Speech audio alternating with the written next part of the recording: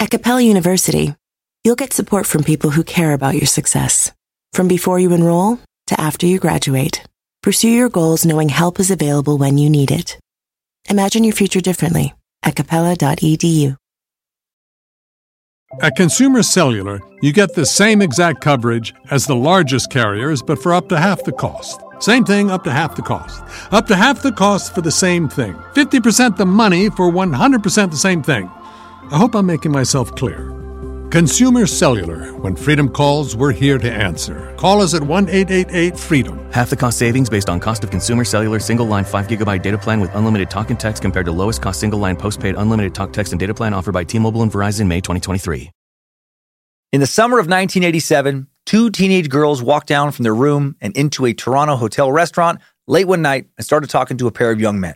Based on the kind of stories we've told here before, I'm guessing you might be thinking right now that these girls are about to become these men's victims, or that they would narrowly escape a horrific brush with death. Nope, not today. Not even close. One of these teen girls would soon prove to be just as monstrous as the monster she was meeting. When future monster, Karla Homolka, 17, met current monster, Paul Bernardo, 23, sparks would fly. The worst kind of sparks. Paul and Karla shared an immediate attraction, one which only intensified twisted past perversions into grotesque sexual assaults when Paul discovered that, unlike the other girls he had dated, Karla shared the same sick fantasies he did. Or at the very least, she would end up enthusiastically aiding and indulging in Paul's fantasies and make them her own. This pair would evolve from having rough BDSM-like sex to assaulting women together to murdering and disposing of two young girls, Leslie Mahaffey and Kristen French. And neither of them were the first girl who died at their hands. And this all happened in the space of about 5 years. From the outside, this young couple seemed like a parent's dream come true. Karla was a beautiful blonde who worked at a veterinarian's office after graduating high school, where she'd scored solid grades with no discipline problems. Paul was a tall and handsome accountant, fresh out of college, who often took friends out to lavish dinners and dressed to the nines almost every day in expensive custom suits. But those descriptions don't tell the story of who these two really were. This depraved pair were secretly in a sadomasochistic, abusive, and highly sexually charged relationship in which Paul was the master and Karla was his seemingly all-too-willing slave.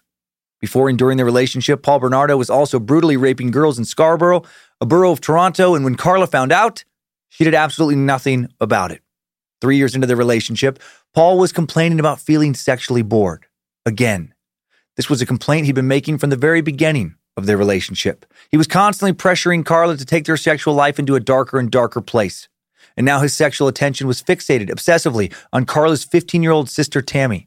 Far from being outraged at Bernardo's desires, Karla once again encouraged them. She told Paul that she wanted him to have her little sister's virginity for a Christmas present. You heard that right. She delivered her own teenage sister to a man she knew was a sexually sadistic monster. The sexual games they were playing had now truly gotten dangerous, and they will only get more dangerous, disturbing, and violent over the next year and a half. Today, we explore the insane and heinous misdeeds of Karla Homolka and Paul Bernardo on a true crime, American Psycho-inspired, It Still Shocks Me How Bad Two People Can Be edition of Time Suck. This is Michael McDonald, and you're listening to Time Suck. You're listening to Time Suck.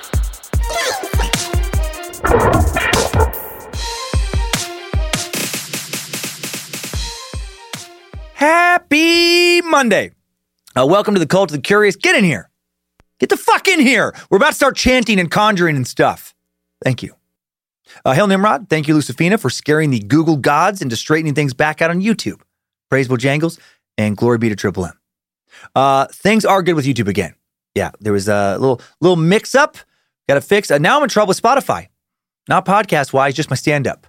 A publishing company my albums are registered with, Spoken Giants, is at war with Spotify over royalty rights, and my catalog is caught in the middle, along with the catalogs of Kyle Kinane, Chad Daniels, Matt Bronger, many others. Just know this was not my call. Musicians' albums are signed up with publishing companies. Now stand-up comedy albums are, getting signed up as well. So we get the same streaming royalties for the bits that we write, and Spotify doesn't want to pay those royalties. It'll all get sorted out, someday, possibly in court, I'm guessing. For now, my catalog is available everywhere else, like Pandora, the streaming platform that has always supported my stand-up the most. I've just gotten some messages, just wanted to address that real quick. Again, not my call. and I cannot legally force Spotify to put my albums back up at the moment. You know what Spotify can't fuck with? Or Google, the 2021 Bad Magic Virtual Gathering.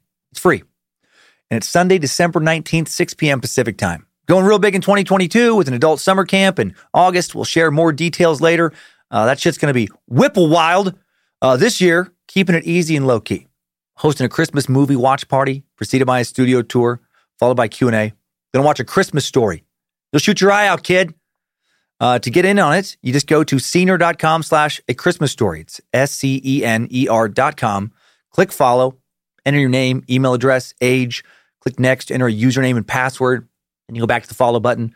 You make it, make sure it says follow, and you click it again. And that way, when we go live, you'll be notified and can easily link over. And it's all very intuitive. If you just go to scener.com/achristmasstory, it's free. We'll have a link in the episode description. You do have to either rent or buy the movie A Christmas Story on Amazon Prime. You can rent it for $3.99. We make nothing off that.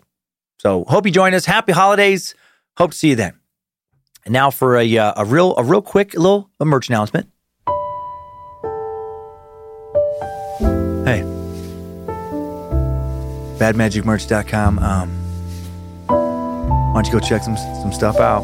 You can get in there. You can hang out for as long as you like. You know, it's 5 hours, 10 hours, 2 minutes, a month. I don't know. It's the internet. You know, it's no rush. We got some Whipple Chill, a Whipple Chill bottle, Camelback Blue, 25 ounces. A Whipple Chill shirt, 3 colors. We have a second Whipple Chill shirt, graphic tee, Whipple Chill hoodie, Whipple Chill. We just want you, we want you to relax this holiday season, you know. And last thing, thanks for selling all 5 shows out at the Tacoma Comedy Club in advance for this weekend, December 16th to the 18th, my last weekend of shows of the year before I start off again in late January. Added another Saturday show. Should be some tickets left for that one now. They seem to be going pretty fast, so that's exciting. And now back to the world of true crime with another story of 2 incredibly fucked up individuals whose lives will intertwine into a sum greater than its parts, worse than its parts. It's going to be terrible.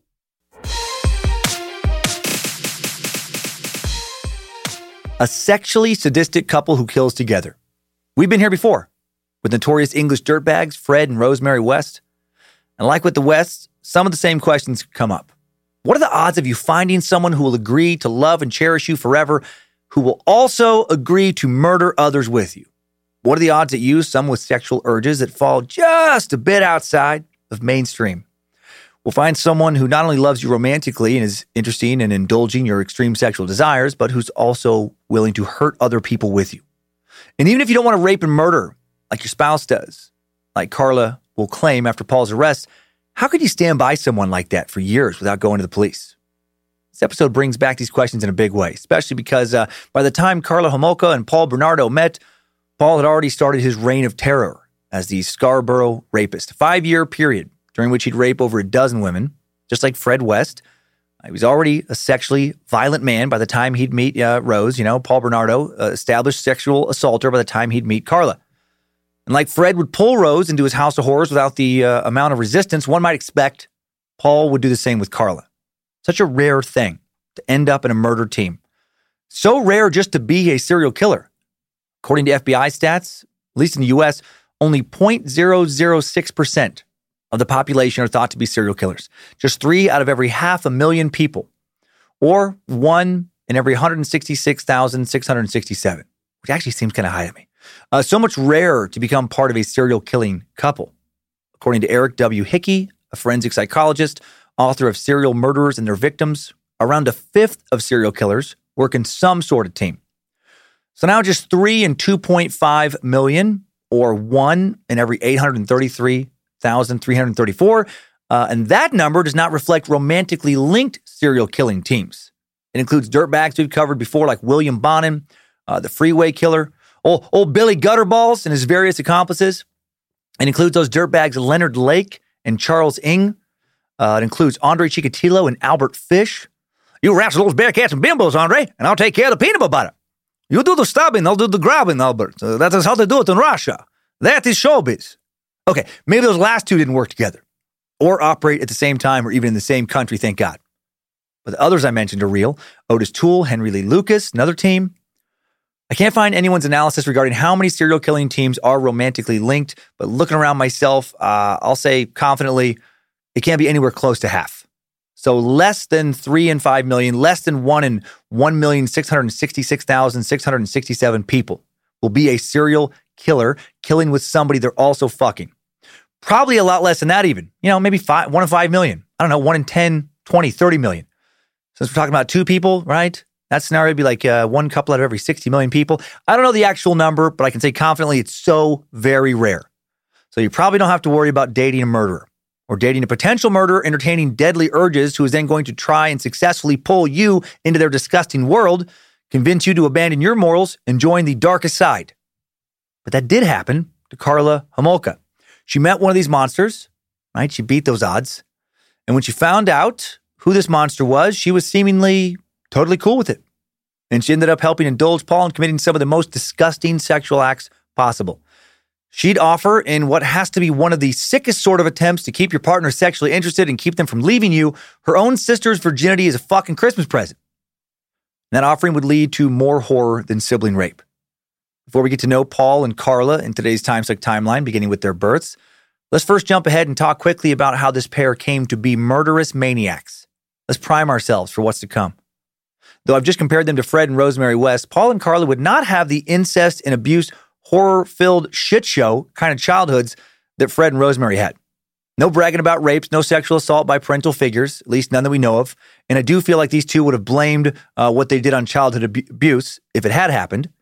Paul's dad, definitely a huge fucking creep. His mom, psychologically abusive, but not West-level depravity. Paul's father was arrested for molestation in 1975 when Paul was 10 or 11, fondling a girl whose age never revealed by the court, as far as I can tell. There were rumors that he'd also molested Paul's older sister, Debbie. No evidence he ever molested Paul. It seemed like his son would be later. He was only sexually interested in girls. Could there have been a genetic link between Paul and his dad that predisposed both men towards pedophilia? No, absolutely not in this case, because Kenneth was not Paul's biological father. A fact he would be told when he was 16. Did that revelation, coupled with learning that the man he thought was his dad was molesting girls, perhaps push Paul down a path towards becoming a sexually sadistic monster? Maybe. But how much it pushed him is hard to tell. There are strange similarities. Paul was engaged in deviant, sexually voyeuristic behavior, while the man he thought was his father was as well. Not sure how much he knew about his dad's dirty deeds, though, at least at that time. He'd started down his own deviant path before his dad's molestation arrest. Did he know what was going on with his sister? Maybe, I guess. But we don't even know for sure that his sister was being molested. Just rumors that came out in interviews and in books after Paul and Karla's murder trial was covered intensely by Canadian media outlets. Perhaps the combo of Paul's mom telling him that he wasn't truly his father's son, that he was the product of an affair, combined with growing up and the stigma of people knowing your dad was a pedophile, came together to push Paul's voyeuristic tendencies into something far more brutal than what would have happened in a more functional home. Who the hell knows? All of this, of course, is just speculation. With any one of these given killers, we just never know how much nature and how much nurture have combined to create their monster. Even when they confess, they tend to lie so goddamn much, it's hard to accept much of what they say as truth. Based on what I know of Paul's childhood, I feel like he started going down a very deviant sexual path at an early age, maybe randomly.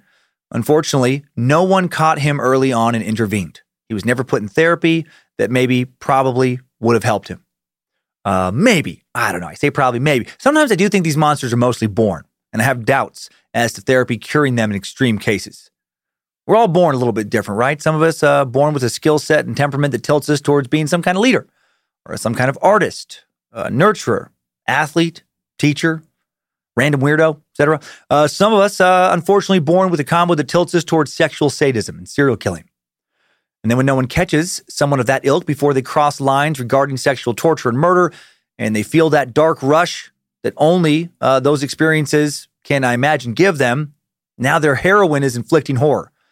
Just like we learned a few weeks ago, a relapse here and there, almost inevitable if you don't get the right kind of treatment for opioid addiction, rape and murder relapse seems inevitable. for these walking flesh demons unless they can get the proper treatment. Well, and actually, once they've crossed certain lines, I don't know that there is any treatment that can save them. Unfortunately for society in our present day, based on criminal recidivism rates, no treatment seems to currently exist to cure monsters of being monsters. Not when they go that far. Switching gears to Carla now, why did she become a monster?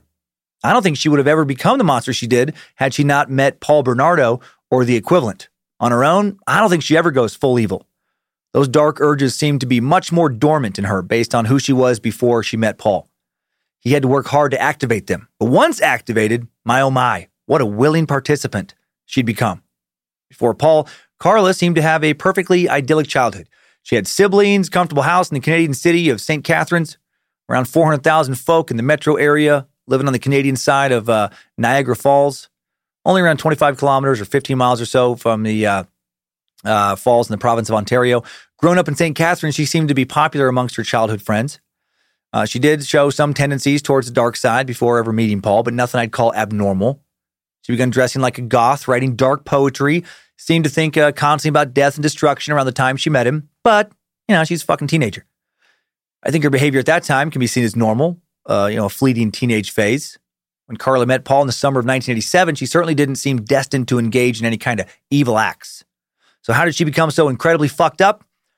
Plenty of people date and or marry perverse monsters without ever becoming one themselves, but not Carla. By the time she graduated high school and moved into a big house in the St. Catharines suburb of Port Dalhousie, an idyllic seaside community on the shores of Lake Ontario, she'd already committed some unspeakably evil acts. Paul really seemed to have activated something horrible buried deep inside her. The disgusting and shocking acts the two committed were dreamt up by Paul, definitely the driving force behind their violent deeds.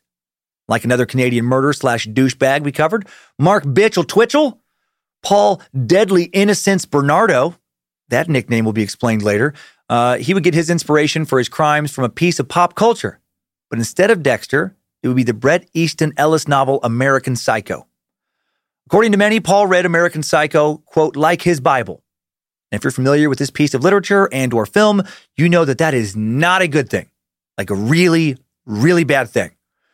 Paul had already killed by the time he read it. He had already committed so many rapes. American Psycho did not turn a regular dude into a rapist and murderer, not at all.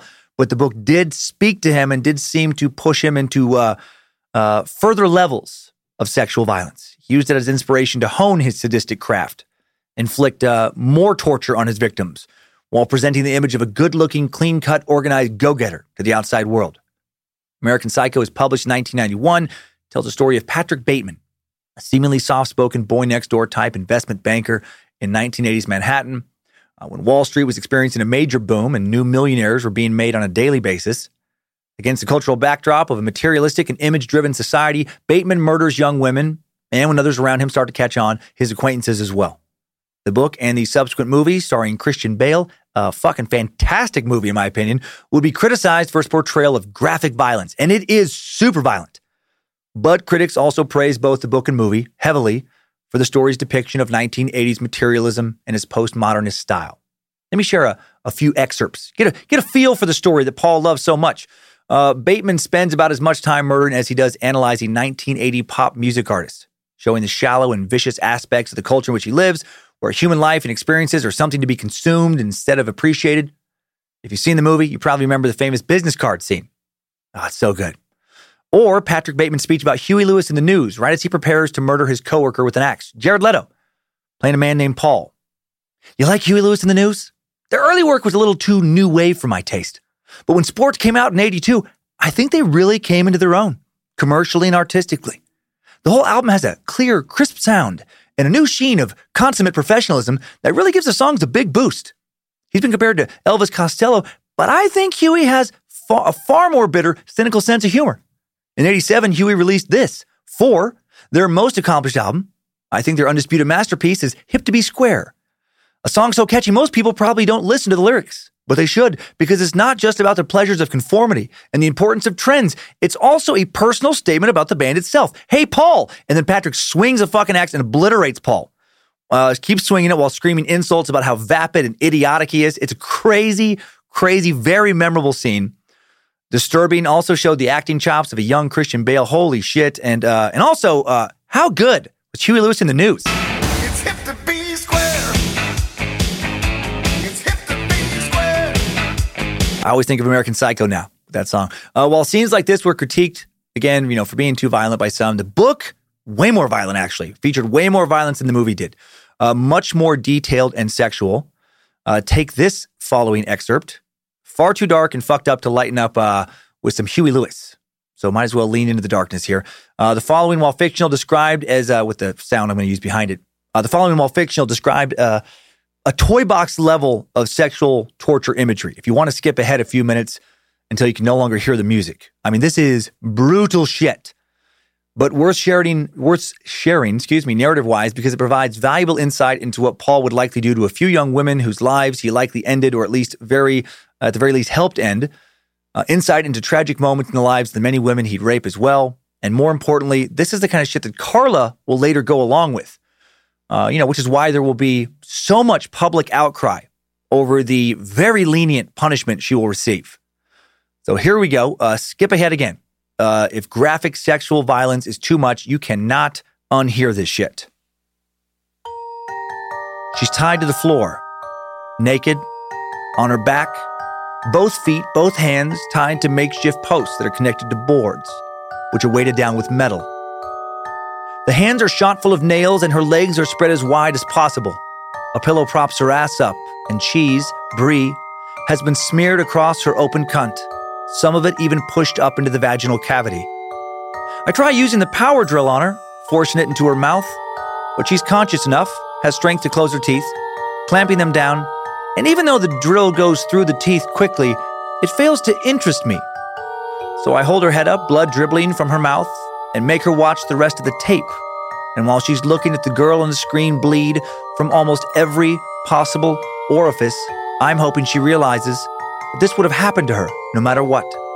That she would have ended up lying here on the floor in my apartment, hands nailed to posts, cheese and broken glass pushed up into her cunt, her head cracked and bleeding purple, no matter what other choice she might have made.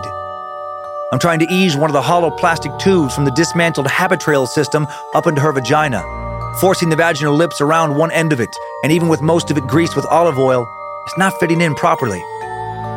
During this, the jukebox plays Frankie Valli, singing The Worst That Could Happen, and I'm grimly lip-syncing to it while pushing the Habitrail tube up into this bitch's cunt. I finally have to resort to pouring acid around the outside of the pussy so that the flesh can give way to the greased end of the Habitrail, and soon enough it slides in easily. I hope this hurts you, I say. The rat hurls itself against the glass cage as I move from the kitchen into the living room. It refused to eat what was left of the other rat I'd brought to play with last week. That now lies dead, rotting in a corner of the cage. For the last 5 days, I've purposely starved it.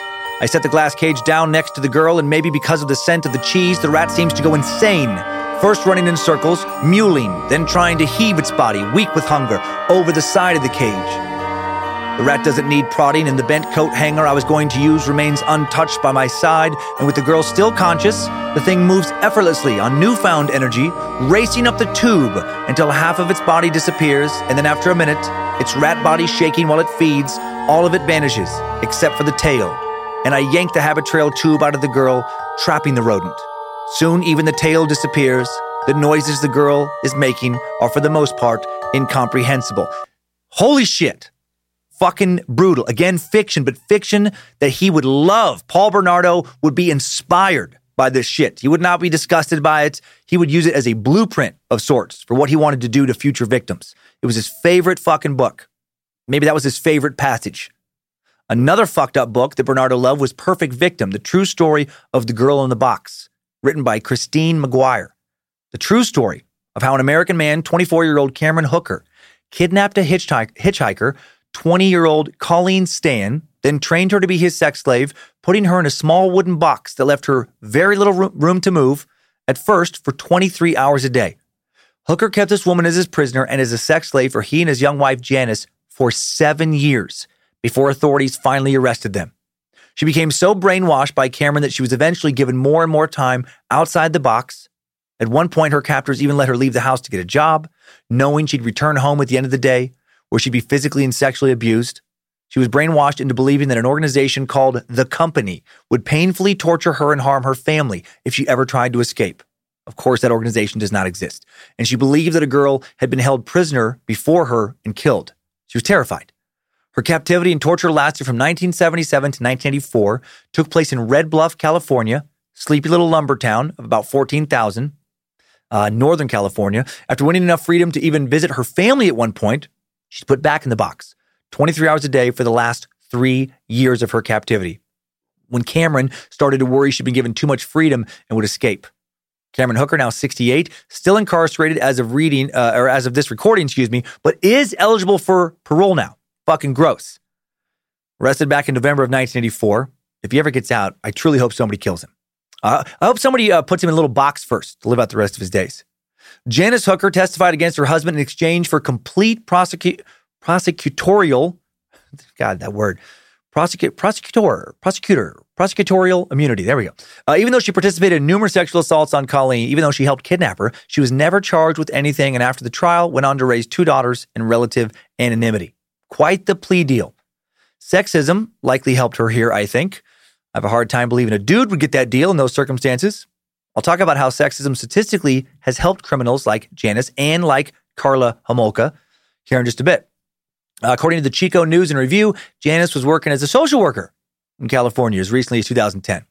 Wonder how many coworkers and clients knew what the fuck she did.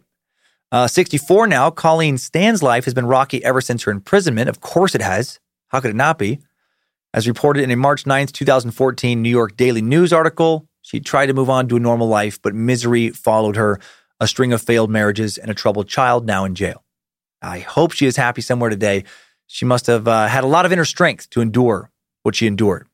Anyway, this incredibly tragic true story, and the book written about it provided a blueprint of sorts for Paul as well. He didn't find Colleen's torture sad, turned him the fuck on. He loved this story. Made him realize that a sick dream of his was truly possible, to share a life with someone who would let him sleep with other women, women he was raping, women his wife would help him rape and also sexually assault herself. So again, what was Karla's motivation to do what she did? This is a little outside the box, a little unexpected, but apparently, according to a couple true crime experts, almond rokas. Her favorite sweets, easily, almond rokas. And Paul happened to have mastered an old family recipe before he'd met her. And his almond rokas, which he baked some of them early in their relationship and their courtship, the best she'd ever tasted by miles.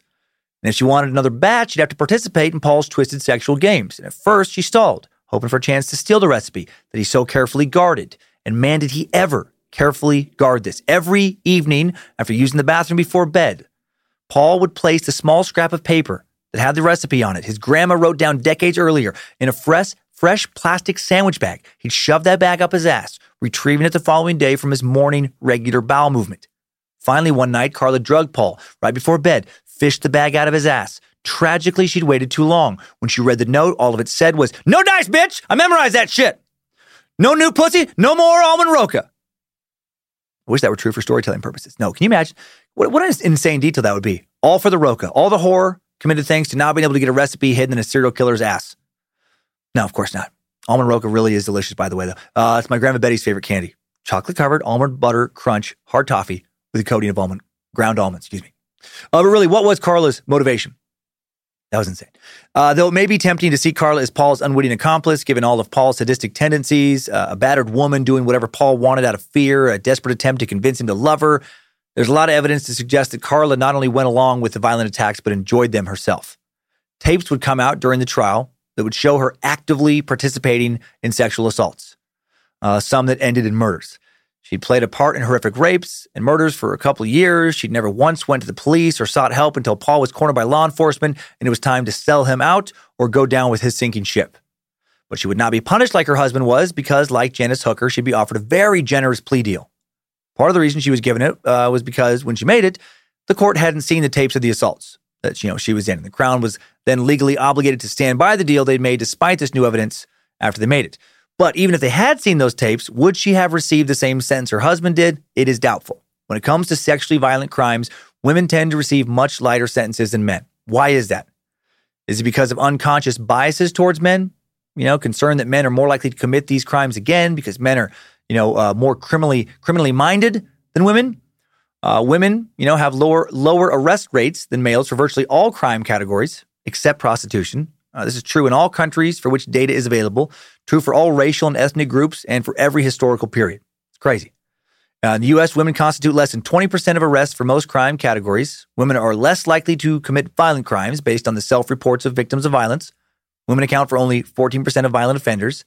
But then when they do commit crimes, especially violent crimes, it does not appear that they often are properly punished, at least not compared to male counterparts. Odd example of sexism I touched on earlier. Sometimes it seems like sexism has advantages. I don't think any rational, sane person would argue against women historically having been consistently discriminated against and treated unfairly in the workplace, in respect to governmental rights, cultural expectations, their sexual chastity valued above anything else for centuries, reducing them to the value of sexual cattle, etc., etc. But there's at least one place where women have historically benefited from being viewed as the fair and the weaker sex, and that's crime and punishment. An analysis of years' worth of criminal justice stats in the U.S. found that female defendants are about 20% more likely than male defendants to have their principal initial charge either dropped or greatly reduced. Female defendants are a lot less likely to receive a prison sentence than male defendants. The incarceration rate for male defendants, 44.83%. For female defendants, 30.94%. Male defendants are also about 44% more likely than female defendants to be incarcerated overall. Why is this? Is it because women are more likely to be seen as the victim than men within the criminal justice system? Most of the victims of the heinous crimes we've talked about here on Time Suck have been women. All of today's victims will be women. In Canada, women, 106 incidents per 1,000 women were violently victimized at a rate nearly double that of men, 59 incidents per 1,000 men in 2019. This gender difference is a result of the fact that women 5 times more likely than men to be a victim of a sexual assault, 50 versus 9 per 1,000. Interestingly, the gender gap in the U.S. for violent crime has been decreasing recently, so yay equality, I guess. In the U.S. in 2019, the number of male and female violent crime victims was about even, with about 1,579,000 male victims and 1,479,000 female victims.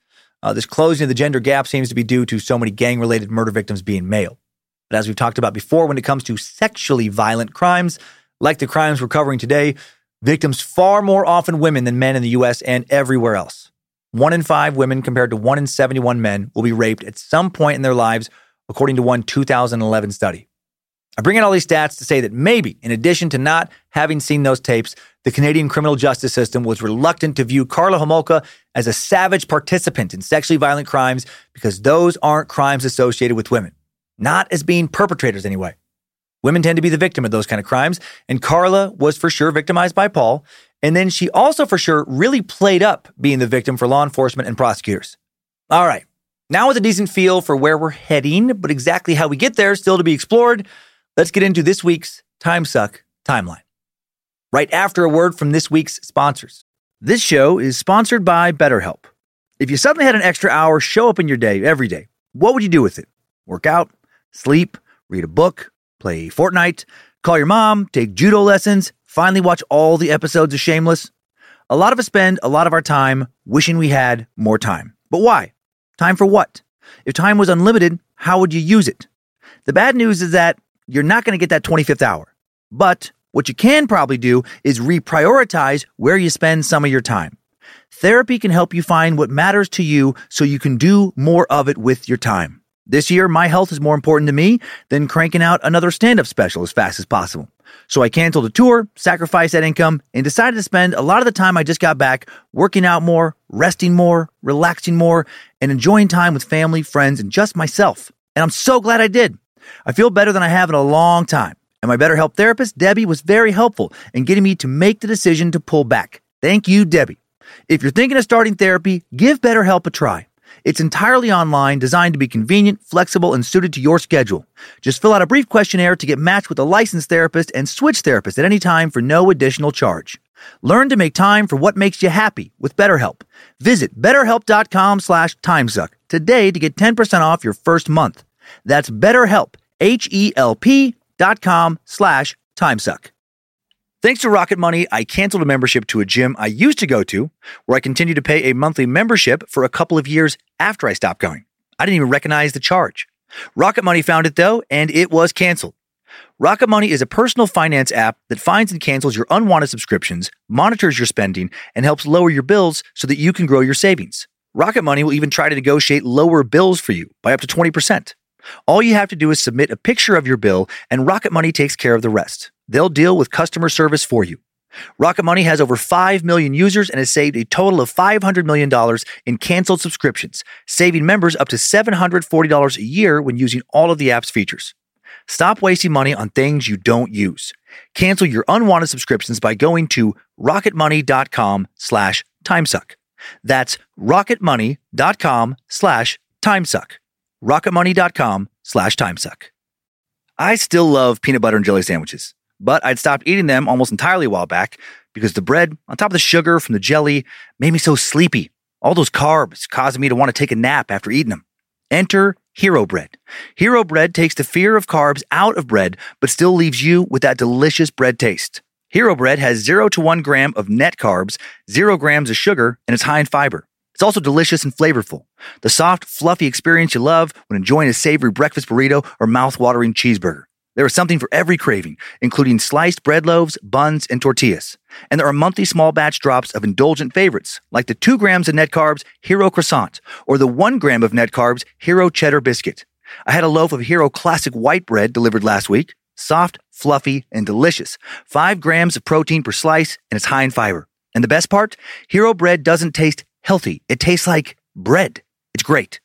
Don't give up on being a breadhead. Hero Bread is offering 10% off your order.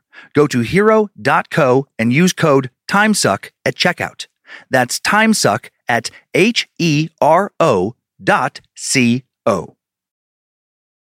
At Capella University, you'll get support from people who care about your success.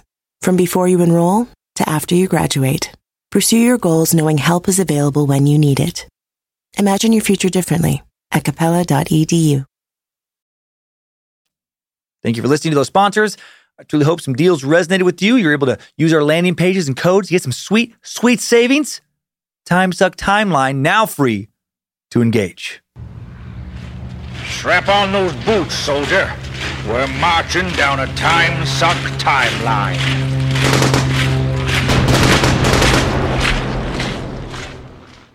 On August 27th, 1964, Paul Bernardo, born in Scarborough, Ontario, Canada. A suburb, or borough, rather, of Toronto, comparing the New York City of Canada to the New York City of New York. Never been to Toronto, but I've heard that comparison before. Toronto is apparently the most urban city in Canada, and according to some bloggers, the borough of Scarborough, a bit like the Bronx and a bit like Queens, with the western edge of it having a little more of a Brooklyn feel.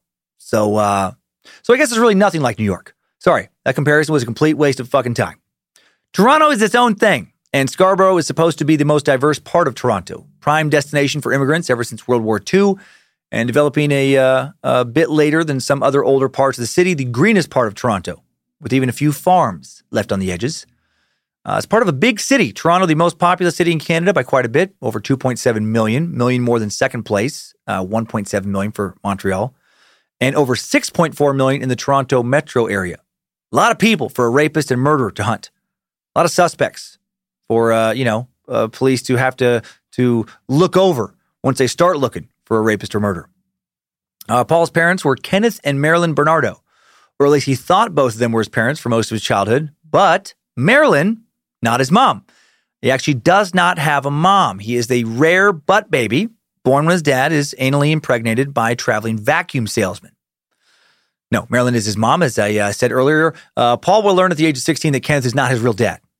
When he was born, Paul was the third of what was only to be 3 kids, the baby of the family. He had a brother 3 years older, David, and a sister 2 years older, Debbie.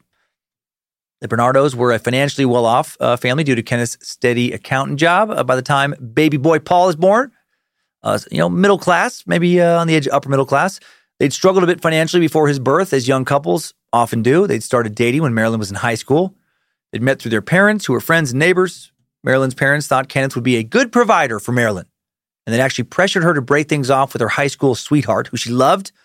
This guy didn't have a good career plan, I guess. Pressured her to break things off and date Kenneth, which she then did. And that often doesn't end well, does it? Marrying someone just to make mommy and daddy happy. Marilyn's later affair starting to make some sense here. Kenneth was a sharp dresser, well-spoken, very clean-cut and polite, had a fresh degree in business, starting a career in the steady field of accounting. He was good at it. Parents, this guy will take care of you, dear dream. A year after Paul's birth, with some financial help from their parents, Marilyn and Ken bought their first home, a new house on Sir Raymond Drive in a spacious subdivision of Scarborough in an area known as the Guildwood. Ooh, you're living in the Guildwood. Ken was doing well at work, drove a nice new car. Within a few years, he would drive a nicer new company car. Each day, Ken went back and forth to work dressed impeccably. Pinstripe wool suit, pressed shirt, dapper tie, black leather shoes shined brightly, not even a hair out of place. Ken even dressed in walking shorts and a dress shirt to cut his fucking lawn. Living the Canadian dream. Everything nice and tidy. Everything on the up and up. Sharp suit, stout cup of Timmy's coffee to start the morning. Apparently, old Kenneth was the envy of a lot of other wives in the neighborhood when he first moved in. He gets a little fucking weird later. We'll get there. To those who knew Marilyn well enough, she was evidently quite the gossip and prone to oversharing. Big TMI person, apparently. And she'd tell friends that her handsome, well-dressed husband was a lousy lay. Seriously, so that's fun. Sure he never found out about that or had that thrown in his face. Not even a little bit emasculating. Marilyn told her friends that anything Kenneth knew in bed, well, she taught him. And that he didn't have much of a libido. He'd apparently, he would apparently talk about to her how people shouldn't live their lives ruled by lust. Could sound like, at least in her opinion, he's sexually rigid, but he did have a sex drive. I think a pretty strong one. He just didn't have one for her. He had one that he might have been keeping secret around this time because it was not appropriate in a variety of ways. He had one for teenage girls, perhaps even his own daughter. Paul seems to have come from proud, hardworking folk on both sides of the tree. His paternal grandfather, Kenneth's dad, immigrant laborer named Frank Bernardo, who had come into Canada in the 1920s from his native Portugal. Had made his mark in his new country lane terrazzo and marble in rich people's homes in Kitchener-Waterloo. The twin Ontario cities, 107 kilometers, just over 66 miles west of Toronto. Really poppin' place, too, according to a couple travel videos I got sucked into. So if you want to get a house in Kitchener-Waterloo, better act fast because they're moving up. Both Marilyn and Kenneth grew up there before moving to Scarborough. Paul's mother's family established upper-middle-class people. Maybe upper class, not even upper-middle-class, upper class. She was an Eastman. The Eastmans apparently part of the upper crust at one time in Kitchener-Waterloo. Descendants of the United Empire of some United Empire loyalists. A family of British stock whose roots in Canada dated all the way back to the colonial days. Marilyn's father, Lieutenant Colonel Gerald Eastman, had been a hero of the Second World War, a major who had distinguished himself in the Italian campaign. After the war, he resumed his law career at one of the city's most prestigious firms. He was active in the community, holding posts on the Board of Education and the Chamber of Commerce, becoming a founding member and director of the city's art gallery, and a past president of the local bar association. And the children of these two families fell in love, and 1957, well, I don't know about fell in love. They agreed to get married. Now let's jump ahead and refocus on Paul. By the time Paul was 5 years old, 1969, he still hadn't spoken more than a couple words. Mostly, according to one source, he grunted. So maybe this dude had some atypical brain stuff going on. Maybe that can help explain how he becomes so fucking evil. A lot of those dudes do have brain problems. A doctor said Paul was suffering from a form of aphasia, a loss of the ability to understand or express speech caused by some kind of brain damage. He'd gotten his brain damage. Doesn't sound like the extent was fully ever determined when he'd gotten the umbilical cord wrapped around his neck and suffered a lack of oxygen to his brain during birth. For how long his brain was deprived of oxygen, not written anywhere. Once he gets into school later on, he does seem to do just fine. And despite all this, the family doctor did not seem worried about this when he was a young kid and was confident he would catch up with his peers, which, he would. Paul, not the only Bernardo with problems around this time. In the years following Paul's birth, Marilyn sounds like she got pretty depressed. Started putting on a lot of extra weight. Hygiene, not great. She described in various settings, showing up different places as looking a little greasy. While her husband dressed impeccably, sources say she was a fucking slob. Baggy t-shirt, sweats all the time. Didn't look like she took a lot of showers. Didn't look like she combed her hair. Like if she would have had Crocs back then, she'd be wearing fucking Crocs every day. She may have been depressed because her affair with Paul's real dad had ended. And who was he? Her old high school sweetheart. He'd stayed back in Kitchener-Waterloo, and they'd run into each other early in Kenneth and Marilyn's marriage when she would head home to visit her folks. And the guy who wasn't going anywhere was suddenly going somewhere. Her parents were wrong about him. He'd gone into some kind of business for himself, and by the time she'd had Paul's older brother and sister, he was fucking killing the game and on his way to becoming a wealthy man. Damn it. She'd taken the safe bet, and it had backfired. Right? It fucked her. If she'd just chosen love, that love would have brought even more security than the security she had left love for. Ain't that a bitch? Unless who you love is truly hurtful, abusive, or just refuses to get their shit together in the most basic, really self-destructive way, I don't know. Maybe choose love, meet sex. Maybe try and make love work. Easier than turning something that works into love, I think. So now Marilyn has 3 kids with a man she doesn't love. Or at least 3 kids she is raising with a man she doesn't love. 2 of them are his. And now her husband, Kenneth, starts making comments more frequently as time goes on about how heavy she is. You know, he's mocking her about her weight and appearance, often in front of the children. When has that approach ever worked, by the way? When is shaming someone in front of the kids strengthened a marriage? I'm going to guess never. I'm going to guess it makes things worse, somewhere around 100% of the time. And when Kenneth's not making fun of his wife's body now, the rumor around the neighborhood and amongst the extended family is that he's molesting his daughter and some other local young girls. Now let's meet the other member of this terrible, not-so-dynamic duo. Karla Homolka, born May 4th, 1970. She seemed to have had a pretty normal childhood. She grew up in Ontario in a well-adjusted family. For most of her childhood, the Homolkas lived in a townhouse near Linwell Road in the north end of St. Catharines, not far from Lake Ontario, near Niagara Falls, about 85 miles from Scarborough, 136 kilometers. Also, straight across Lake Ontario from Scarborough, Toronto, about 50 miles south of Scarborough, across the water. Karla was one of 3 children, the oldest of the Homolkas' 3 daughters. Lori was a year younger, Tammy, the baby, 5 years younger. Some sources do list 5 children, 2 brothers and 3 girls. But those brothers not listed in the most comprehensive biographies we could find, one of those being a book called Deadly Innocence. One supposed brother is named Logan in these sources, these kind of shady sources. Her sister Lori would change her name to Logan later on. I think some sources made assumptions and just printed them based on that. 99.99999% sure there are just 3 kids, all girls. Fucking true crime web sources. Most seem to be written in a spirit of, I don't know, fucking close enough. 3 kids or 5, who cares? I do. Just pointing this out for the other true crime junkies, if you're curious about source discrepancies there. Anyway, Karla's mother, Dorothy, Canadian, her father, Karol, from Czechoslovakia, which was under communist rule when he'd left with his parents. Karol had his own business selling various lighting products, a job that frequently took him on the road. Dorothy worked at St. Catharines Shaver Hospital in some capacity. Karol also, it seems, had a very interesting side hustle. On the weekends, apparently he would sell velvet paintings outside the mall. And apparently Velvet Elvis was his biggest seller. Seriously, fuck it, I love it. Hey, I think I might have seen your dad outside the mall. Was he selling Velvet Elvis paintings next to his truck? Yeah. Well, then he definitely saw my dad. Because there's no fucking way anyone else is doing that in Ontario. So specific. Good for him, making some extra cash with a really weird side job. I hope he made so much Velvet Elvis loonies and toonies. As a kid, Karla, future half of the duo the press would later call the Ken and Barbie killers, she really did have a lot of Ken and Barbie dolls, more than a dozen, so many accessories and outfits. They all took up an entire wall of her room. Like many girls her age, she loved to play with them, but her childhood friend Raina would remember that Karla didn't play with them the way she and other friends did. She always dictated the rules of the game. What the Barbies and Kens, were doing, what they were wearing, how they were doing stuff, etc. If Raina, who was more of a tomboy, tried to interject, Karla would shut her down. She had a very specific plan for what Ken and Barbie needed to be doing. A vision, if you will. And I think this might be an important detail in regards to her later behavior. And I know that a lot of little kids love playing grown-up via their toys, acting out fantasies. Totally normal, super common. But I think Karla got a lot more focused than most on how Ken and Barbie needed to behave. She built this huge fantasy regarding exactly how her, later real-life Ken and Barbie fantasy was going to play out. She was going to marry the handsome Ken. He was going to make good money. They were going to have beautiful children, live in a beautiful home, etc. She might have become, I think, pretty obsessed with this vision.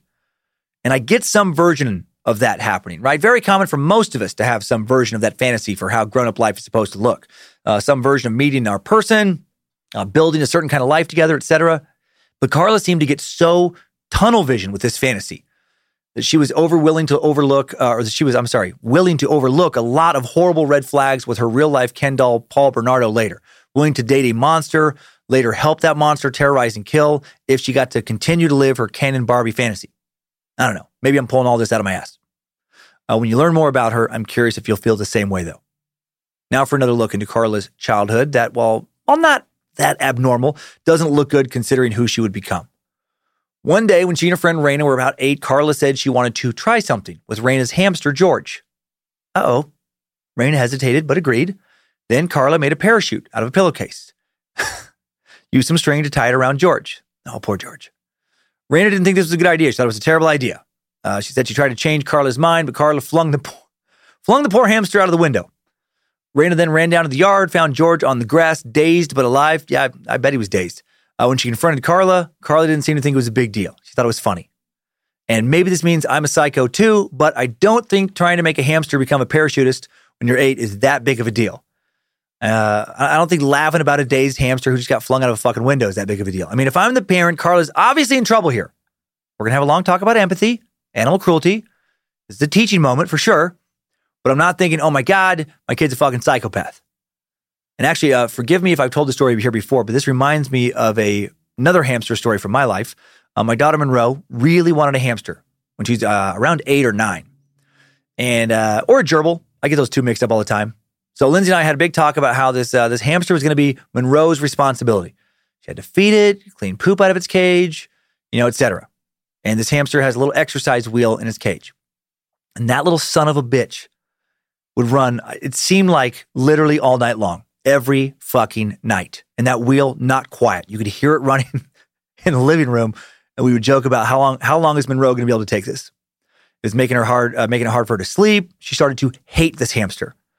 But, we told her before we got it, you're going to have to take care of it, even if it's annoying. Pets aren't always perfect. Still have to take care of them when they have certain irritating, qualities. So behind our back, she stops feeding it. And when I catch her, she admits to hating it so much. She was willing just to let it starve, just so it would stop doing its fucking midnight sprints on its hamster wheel.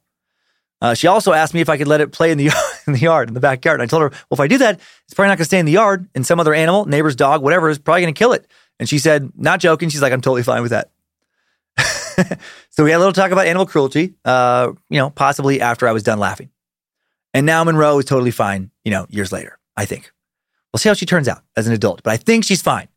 She's a very good kid right now. We ended up finding a new home for the hamster, that wasn't a dog's mouth, so everything worked out. But back to Carla, 2 weeks later after his first and only flight, things don't work out for little George. He dies.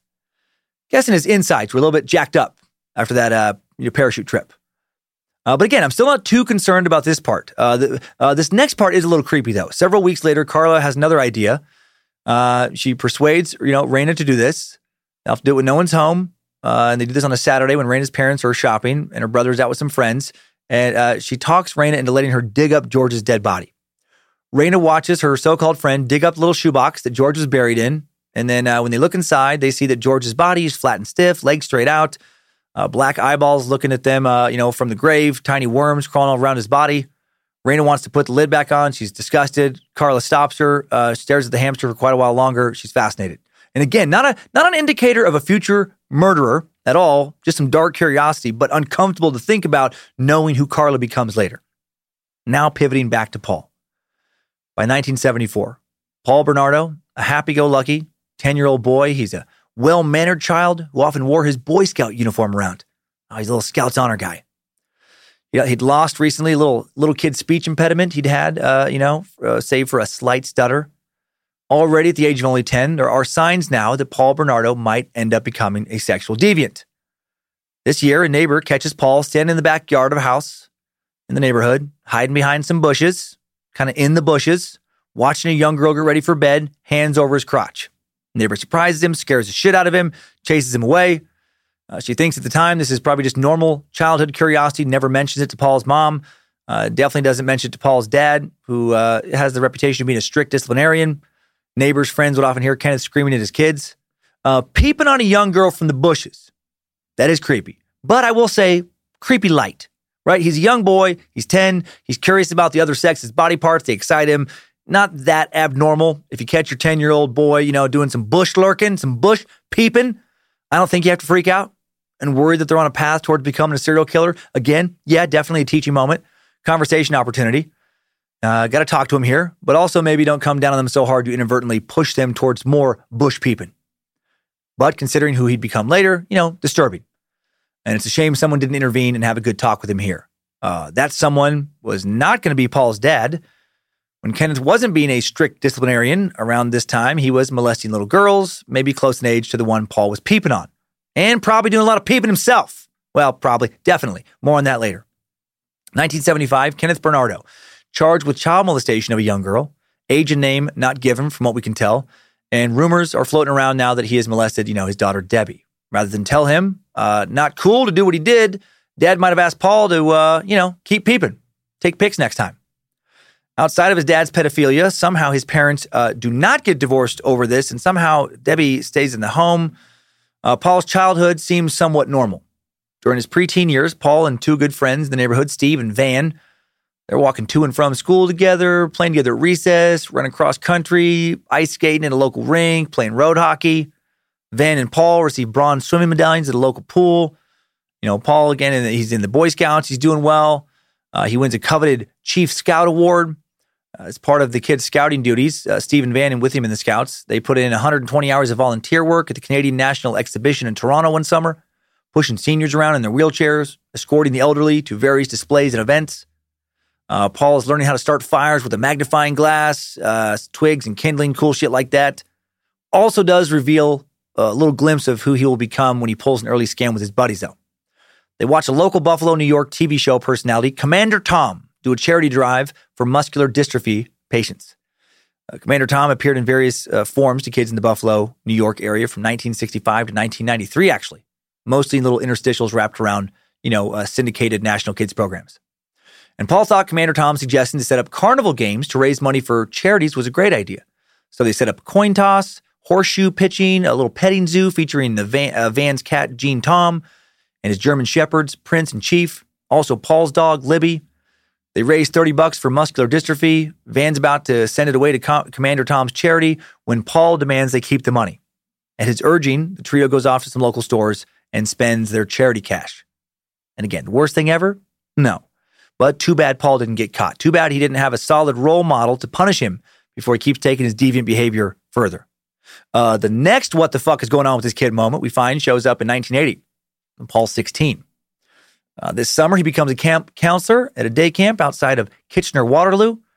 Paul, sandy-haired with a winning smile, one of the most popular counselors, doing shit like leading kids in sing-alongs around the campfire, taking them on excursions to go get ice cream cones. He has a lot of fans. Kids at camp love his soft, almost angelic face, made even more angelic by his complete lack of facial hair due to a rare genetic trait, actually, like no hair. Appeared quiet and shy, but laughed loudly and cracked jokes. Blushed when people teased him about liking girls. Seemed like a good kid, kind of like an innocent kid.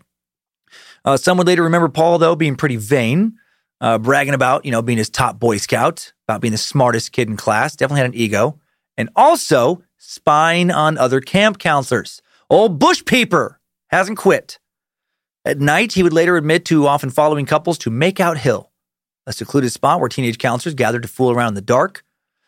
Dude would literally watch them and beat off in the bushes. This is the most concerning shit he's done so far. He's developing some pretty perverse fantasies now. He's a fucking creepy bush beater. He's like a male counterpart to the old shrub sluts from way back in the Vampire of Sacramento, Richard Chase episode. Remember them? Homewreckers hiding out in the woods, waiting to seduce random dad bods? All of this is reminding me to take another quick little sponsor break. Today's Time Suck is brought to you by the law office of Chase Kemper and Kroll. Hello. Did you know that earlier this year, we here helped a group of 50 people whose marriages or parents' marriages had been adversely affected by shrub sluts reach a class action settlement for over $100 million. And now, we're waging war against bush beaters. Have you been lurked on? Have you had the serene feeling of experiencing nature in the nude destroyed by the sound of slapping skin, heavy breathing, and maybe some rhythmic leaf rustling? Please call the law office of Chase, Kroll, and Kemper by dialing our new toll-free number, 1-800-THAT'S-NOT-THE-WIND. The call is free. The advice is free. Call toll-free 1-800-THAT'S-NOT-THE-WIND. Bush beating can lead to a lot more than a feeling of violation. In rare cases, it can lead to unwanted pregnancies. 1 second a bush beater's watering the plants, so to speak, and the next you're using the wrong leaf to wipe. And now you've got a bush beater bun in the oven. Let the law office of Chase, Kroll, and Kemper track down the deadbeat, bush-beaten dad and make them pay. Literally. Even if you didn't get impregnated, you did get violated, you were being spied on, it wasn't your imagination. When you took your clothes off, someone in that bush got off. So call 1-800-THAT'S-NOT-THE-WIND and get the justice you deserve. Man, good for those lawyers, right? Tracking down those fucking bush pervs. All right, back to this week's bush beater, Paul Kenneth Bernardo. He'd never be caught for this, but people back then had their suspicions. 1980 is a big year for Paul. He wasn't just beaten off in some bushes. He was also having real sex now with a real woman. Started dating his first serious girlfriend, a girl his own age he went to school with named Nadine Brammer. Along with summer camp, Nadine became his escape from his parents' house, where Kenneth and Marilyn are now fighting constantly about what I don't know, just a general disliking of each other, it seems. Pretty soon, Paul would be brought into his parents' fighting in a pretty nasty way. But before that, he and Nadine would have a nasty breakup. She'd cheat on him with his buddy, Steve. Fucking Steve! Steve the Snake! He is understandably not happy. He takes everything she's given him and burns it in a barrel in his parents' yard and busts Steve's car up a bit. He and Steve will work things out later and continue to be friends. He and Nadine are done. And lucky for her. How strange it must have been years later when I'm sure she heard about Paul being caught and found guilty for rape and murder. Also in 1980, Paul's mom tells him that his real dad was her old high school boyfriend, not Kenneth. Even dug out a photo to show him. Why? Possibly mostly to embarrass her husband. Nothing dysfunctional here at all. This really rocks Paul's world. His friend Van later recalled how Paul ran over to his house, started sobbing. He also remembered Paul saying this explained why he felt like his dad always resented him and favored his brother Dave. An already tense Bernardo household gets a lot more tense now. Paul becomes extremely disobedient and defiant now, and in big screaming matches with his mom, will call her a slob, big fat cow, whore, you fucking cunt. And his dad, old Kenny Diddler, who also seems to have hated Marilyn, does nothing to punish him. So he's not getting a good role model here from either parent. Not a Fred or Rose West level of dysfunction, but not a healthy home for the Bernardos. Paul now starts developing not just a lot of anger towards his mom, but just a strong hatred for society as well. This rage will come out in some rap lyrics that he's now working on. Fuck yeah! Sugar Hill Gang's Rapper's Delight had just come out in 1979. Paul now is trying to beat Vanilla Ice to the pretty white boy hip-hop punch, I guess. One of his verses was, getting even, getting back at society for what it owes you, getting back at people who crossed you, only those who truly dare. Another said, you want to battle us? You get beat down. The establishment is saying to the people, you want to battle us? You get beat down by the beatdown law. By the fucking beatdown law, you guys. It's crazy. He never became a huge hip-hop superstar with those lyrics so good. Let's set that to a beat. You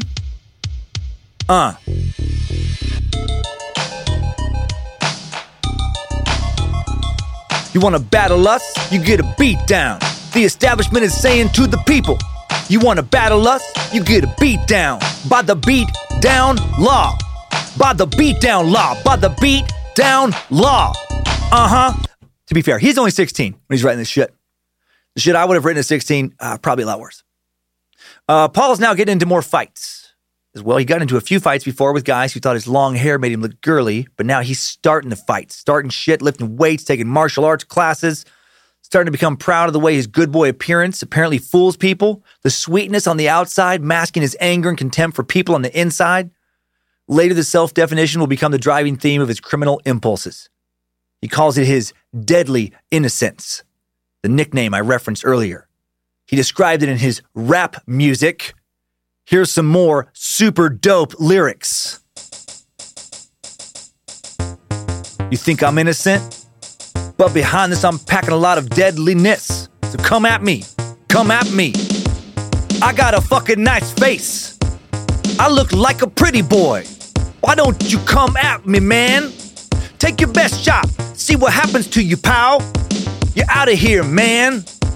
You come at me with your beer belly, and you think you're really tough? I come back, looking like I'm 13 years old. I'll kick your ass. I'll kill your parents. Then I'll shoot your girlfriend and fuck your wife. That's me. Deadly innocence. That's me. Deadly innocence. My favorite line of all that is, I got a fucking nice face. Followed by, see what happens to you, pal. Love all the royalty-free old school 80s hip-hop beats out there on YouTube, by the way. Whoever's making those. Thank you so much. I may or may not have just, been rapping about myself for a while because I got too into it. Anyway, Cool Mo Paul's sexual desires are growing more perverse now, fed by a collection of pornography. He began to accumulate a huge collection of glossy pictures of women in their underwear from clothing catalogs, a fetish he kept secret, hiding the pictures in his bedroom, taking them out, masturbating into his pillow whenever he felt the urge. His own pillow. Okay. Why would you masturbate into your own pillow? So you can just smell your cum at night? What the fuck's going on here? Soon these catalog pick jerk-off sessions would get old. I don't know. I still think those old school catalog pics are very sexy. Hell, Josephina. Sexy when I was a kid. Sexy now. Come on. Kids these days. They like it so hardcore. Back when I was a kid, we liked that good, wholesome Sears and JCPenney catalog soft porn. Soon that stuff wasn't cutting it, though, for Paul. From catalog ads, he moved on to X-rated videos, especially ones in which women were being raped. These tapes could be bought or rented in stores in downtown Toronto. Not good. Not a good look at all, considering who Paul is becoming. Well, I have read a lot about plenty of people who are turned on by rape fantasies, both being the raper or being the one being raped, and it doesn't ever lead into anything more than fantasy. This still always feels like a red flag to me, a point of concern, at least. It's a kink I have to work very hard not to shame. It makes me uncomfortable. I would be concerned, but no one was concerned about Paul because other than the clerk at the video store, no one knows this is the kind of shit Paul's now beating it to. Too bad more porn shop clerks aren't undercover agents. Right? Maybe 99% of customers are going to be fine with a dude renting or buying nothing but rape vids. Maybe that dude should be put on a watch list. And I know, invasion of privacy, and I do think protecting our privacy is important, but could we maybe put people who rent or watch lots of rape porn on a, we should probably look into this dude a bit more and at least see what the fuck is going on here list. His fantasies normalized, arguably, by this violent porn. And I have to think fueled also by anger towards, his mom and his ex-girlfriend Nadine. Paul begins to see women not as people, but as little more than sexual objects now. He particularly likes bondage videos, a depiction of the master-slave relationship. He is the master. Also more peeping going on in the Bernardo household. And it's not Paul, or at least not only Paul. Kenny Bernardo has become the main topic of neighborhood gossip. And this gossip seems to have further alienated Paul from the appearance he has now come to loathe. Peepin' Tom has been active in the Guildwood neighborhood. Women and girls living all around the Bernardos had been hearing eerie stories outside their ground floor bedroom windows at night. They've been finding a dude's footprints in the dirt and grass under those windows the following mornings. One teen girl saw the silhouette of a man outside her friend's basement bedroom window, peering into the window, into the tiny crack between the curtains. One woman who was leaving the neighborhood told some women that Ken was the peeper before she moved out. She said that Ken frequently snuck out the side door of his house after dark, took cover behind a nearby carport. From there, he would see directly across the street to his neighbor's house, specifically their neighbor's or their daughter's basement window. Another woman and her husband also watched Ken cross the street to their lot, walk around in their yard. When this couple then found footprints under their daughter's window, the husband confronted Ken, who denied the accusation. Another night, a girl who lived near Ken was being dropped off at home by her girlfriend. And wanting to chat for a while, her friend shut off the car. The two sat quietly in the dark. Around midnight, the side door to 21 Sir Raymond Drive, the Bernardo household, creaks open. Out comes Ken, wearing only his pajamas. Failing to see the girls in the car, he walks down the driveway out into the street. Ken walks behind some trucks that were parked in a neighbor's driveway. These two girls see him looking inside a basement window now, a young woman's bedroom window. They drive away, contact the police, who they bring back. But now Ken nowhere in sight. When police question him, he denies everything, of course, makes up some bullshit excuse as to why he was outside. Something along the lines of, he thought he heard something, had to go check it out. Sorry, officers. Thought I heard someone in my driveway. And then I thought I saw them head over to my neighbor's house. And I was worried he might try to hurt their teenage daughter. So I thought I'd check on her. But I didn't want to scare her. So I thought, why not just peep on her through the window for a while? And then I saw, check this out, I thought she was naked. She was masturbating on her bed, eh? So naturally, I had to keep an eye on her until she was done. I mean, if some creep would have snuck in there while she was doing that, she'd be too distracted to hear him coming.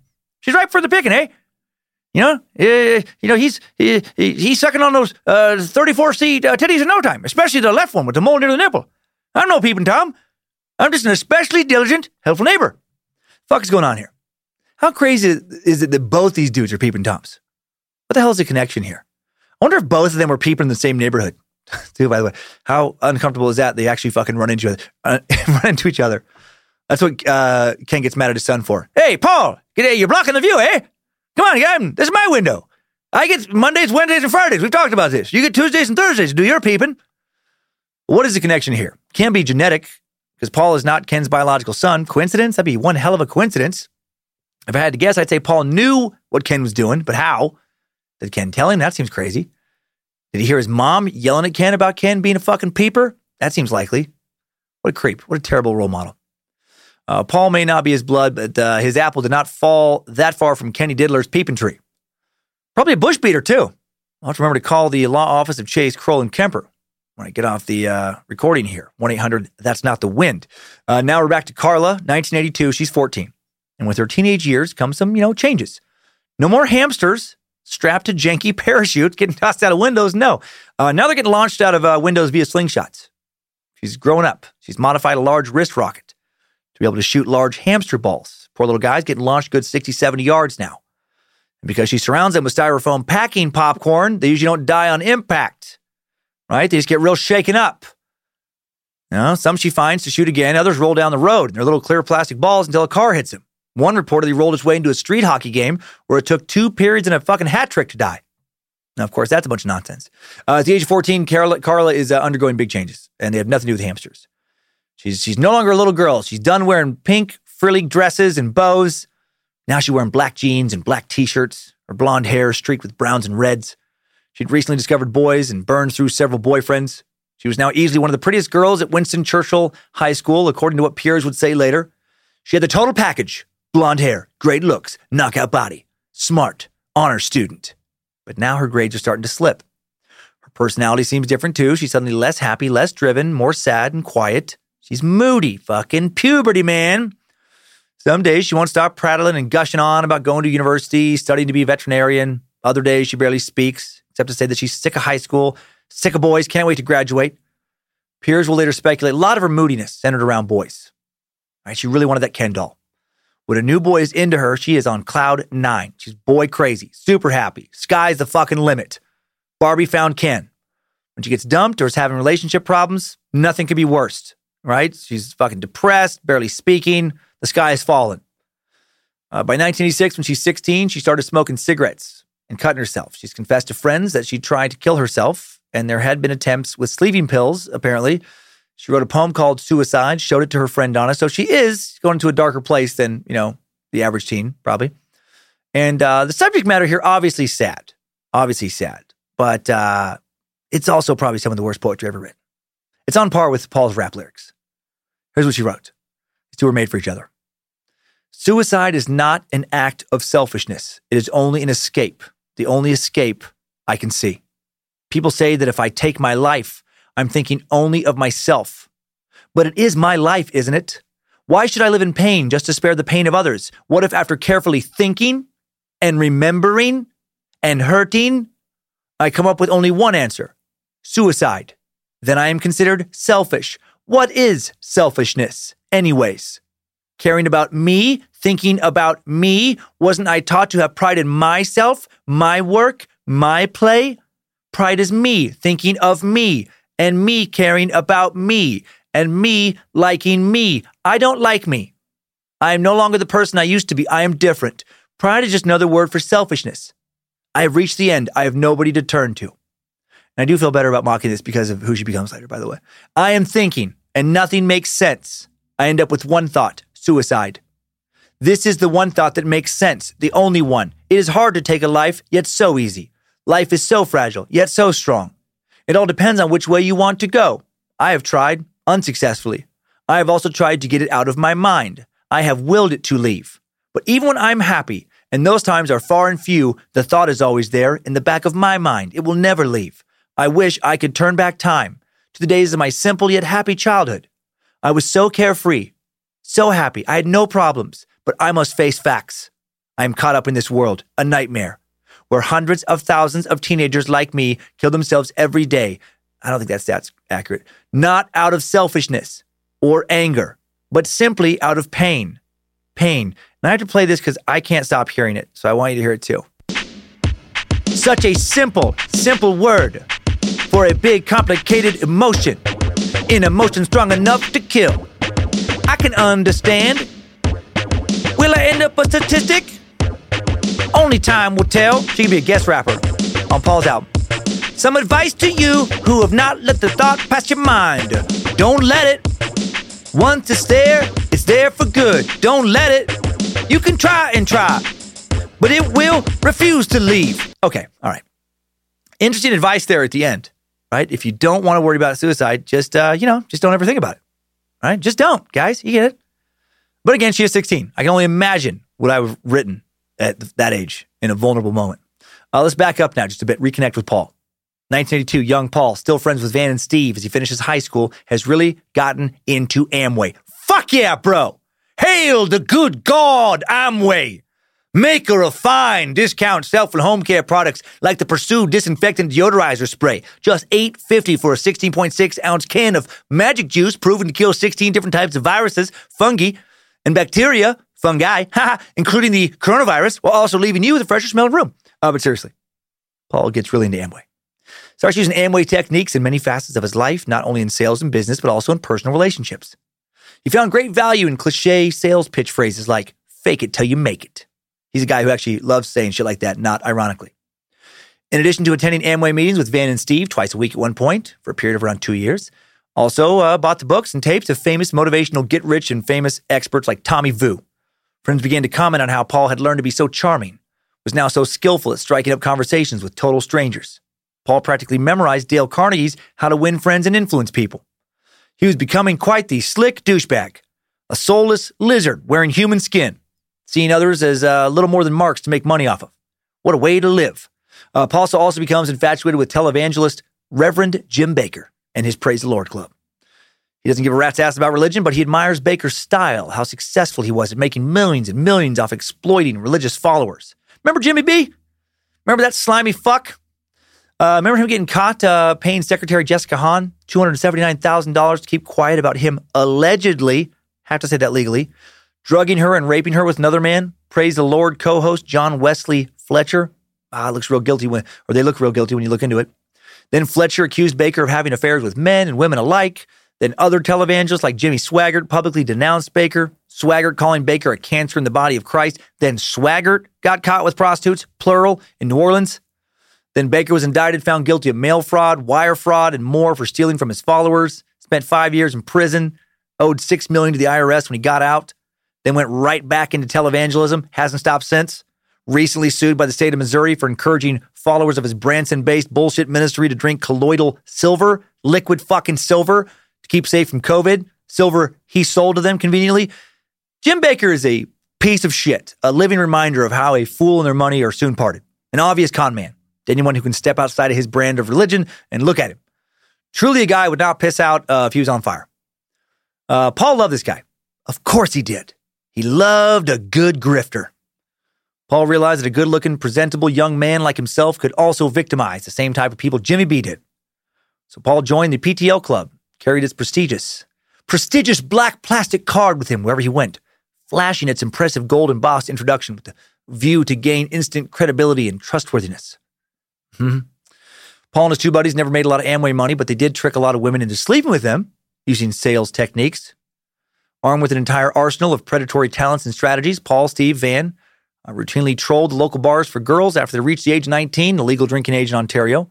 They'd lie about their ages, identities, status in life. Sometimes they'd pose as whiz kid owners of a major restaurant chain. Paul telling the girls his dad is the president. Sometimes they pretended to be professional hockey players, drafted by the Toronto Maple Leafs, right? Just a season away from making it to the big time show, the big time. Other times they were business entrepreneurs. According to Paul's 1982 Sir Wilfrid Laurier High School yearbook, his nickname was Stud, and he spent most of his time picking up girls. His yearbook entry said, Stud will remember Laurier, where he pursued his favorite pastime, meeting girls. He plans to become rich and famous so he can go to California and check out the girls on the beach. Paul says the only way to go through life is to go for it. Oh, he fucking went for it, all right.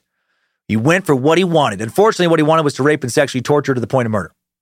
1983, Paul's 19, just entering a Bachelor of Arts program now at University of Toronto's Scarborough campus, focusing on commerce.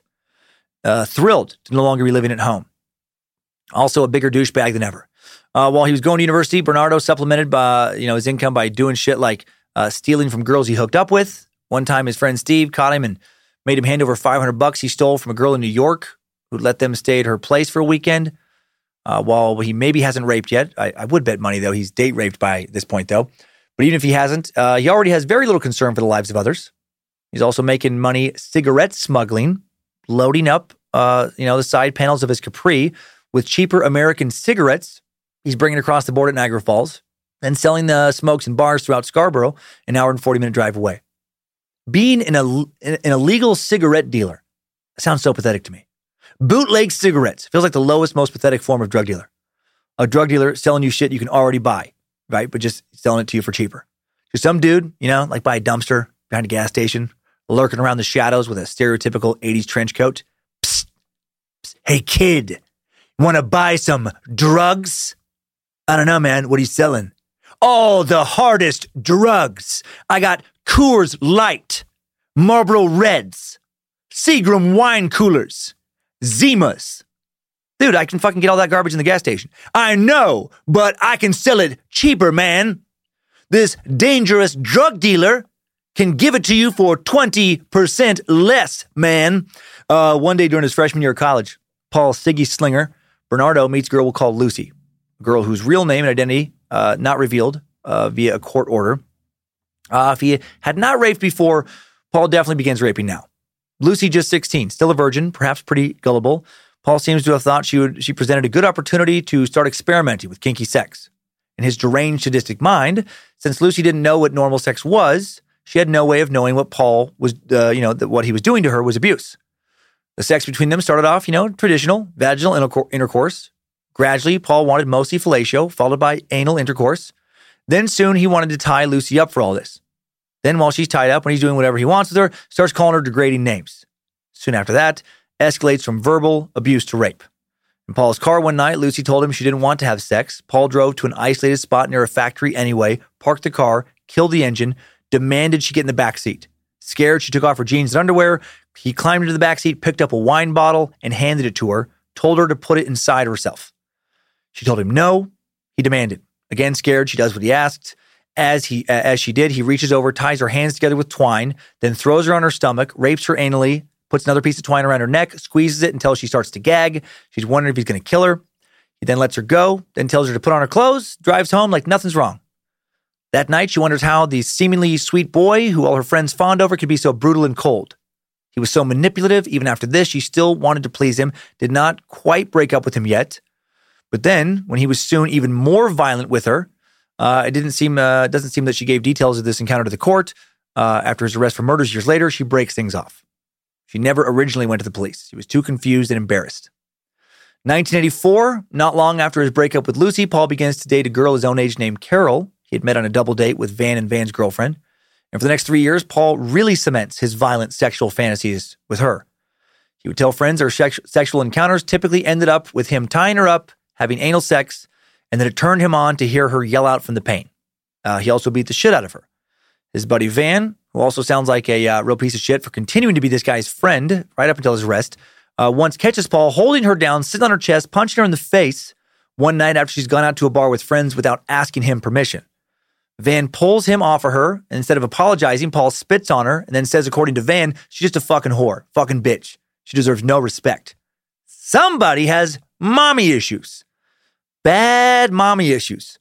Mother, why do you fill me with rage? Why do I take it out on other women? Sadly, these two continue to date for 2 more years. Then after they finally break up, Paul starts raping strangers. Starting in May of 1987, the suburb of Scarborough, plagued by a series of horrific crimes. In the early hours of the morning, May 4th, 1987, a young woman getting off the bus is grabbed and brutally raped near her parents' home. Over the next week alone, there will be 2 more similar assaults. The 3 women, all between the ages of 15 and 21. And the attacks all included beatings. We know Paul liked that.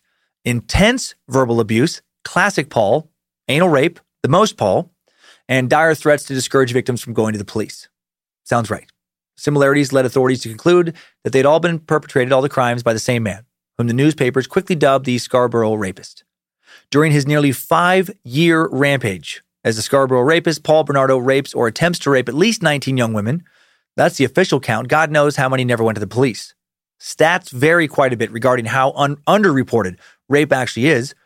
But according to a U.S. Justice Department analysis of violent crime in 2016, nearly 80% of rapes go unreported. What if nearly 80% of Paul's rapes went unreported? That would mean he raped nearly 100 women during those 5 years. Why didn't you break his dick off, Lucifina? The victims, all young women, right, often grabbed around bus stops, although at least one 15-year-old was attacked in her own bedroom. Fucking bush beater, probably hiding outside her window. At the start of this spree, Paul was in his final year of university. He had motivational signs all around his bedroom at this time, saying shit like, time is money, and poverty sucks, and I don't meet the competition, I crush it. Dear God. Even if he never hit any women or raped, I would hate him just for that fucking poster. Paul still wants to be a famous rapper now, setting some of his violent lyrics to music, I guess. Wish those tracks were out there somewhere for us to find and hear. Would be nice to have a lot of laughs at this piece of shit's expense.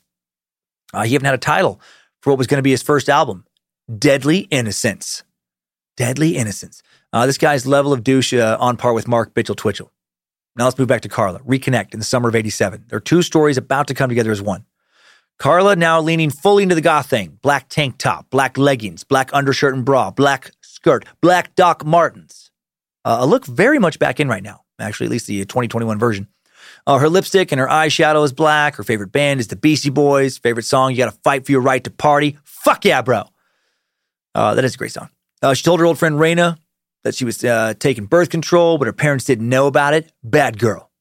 Also talking about witchcraft, demons, curses. God, she told Raina, doesn't exist, but the devil does. Oh, so dark and mysterious. Little did she know Carla was about to meet the devil. On a fateful midsummer trip to Toronto in the summer of 87, 17-year-old Carla meets 23-year-old Paul Bernardo. Carla on a weekend trip with her boss from work, working for a veterinarian. Some friends came along, staying at the Howard Johnson Hotel in Scarborough to attend a convention of pet store owners. Bojangles says he was at this convention. Spoke as a guest of honor.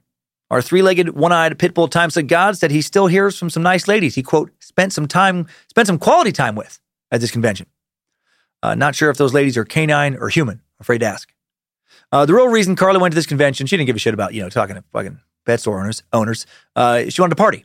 Carla and her friend go clubbing. They bring two boys back to their hotel room, then change their minds, make them leave.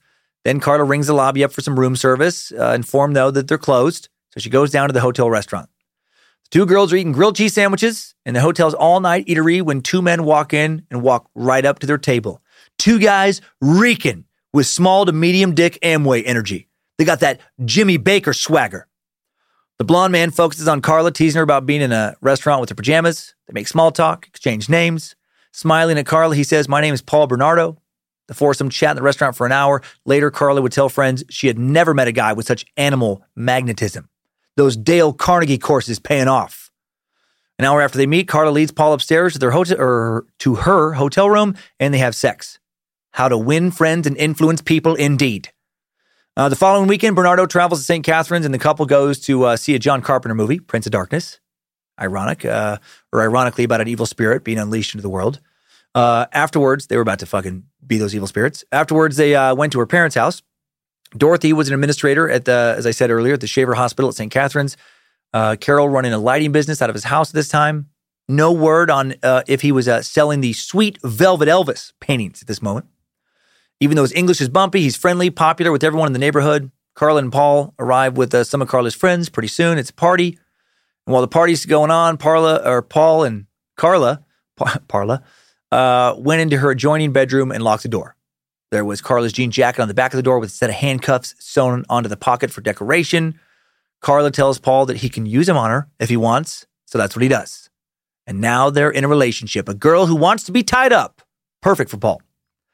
Paul starts calling her his little princess, bringing gifts for her, bringing wine for the family whenever he visits. His easy charm, bright smile, and generosity make him an instant hit with the Homolka family. Several days after their first date, Carla writes Paul some postcards, a habit she will continue throughout the relationship. Some days she writes him 2 or 3 cards, mails him to his house in Scarborough. "Dear Paul, you're always on my mind. I miss you, Carla," said one card. Another said, "Hi, Paul. I'm cleaning up my room, just waiting for your call. I hope you want to spend the weekend with me. I can't wait to see you." Paul begins to do a lot of driving in those first few months. He visits Carla on Fridays after finishing work, staying late before driving back to his home in Scarborough, about a 3-hour round trip. Then he'll return to St. Catharines on Saturday, leave on Saturday night before returning Sunday, staying late into the evening. Soon, Carla is asking him to spend weekdays there too. On Wednesdays, after he finishes at Price & Waterhouse, gigantic global accounting firm he's now interning at, that has since morphed into Price Waterhouse Coopers. He gets on the expressway, heads for St. Catharines. When he arrives, Carla always has a note waiting for him. To my prince, call or visit me anytime. Love from your little princess. Often he takes her out for dinner, nice restaurants. And he's always dressed up so well. Taking her at first with her friends from school, but later just taking her alone. These two are fucking like rabbits, often in the backseat of Bernardo's white Capri. But soon, Paul starts to get bored.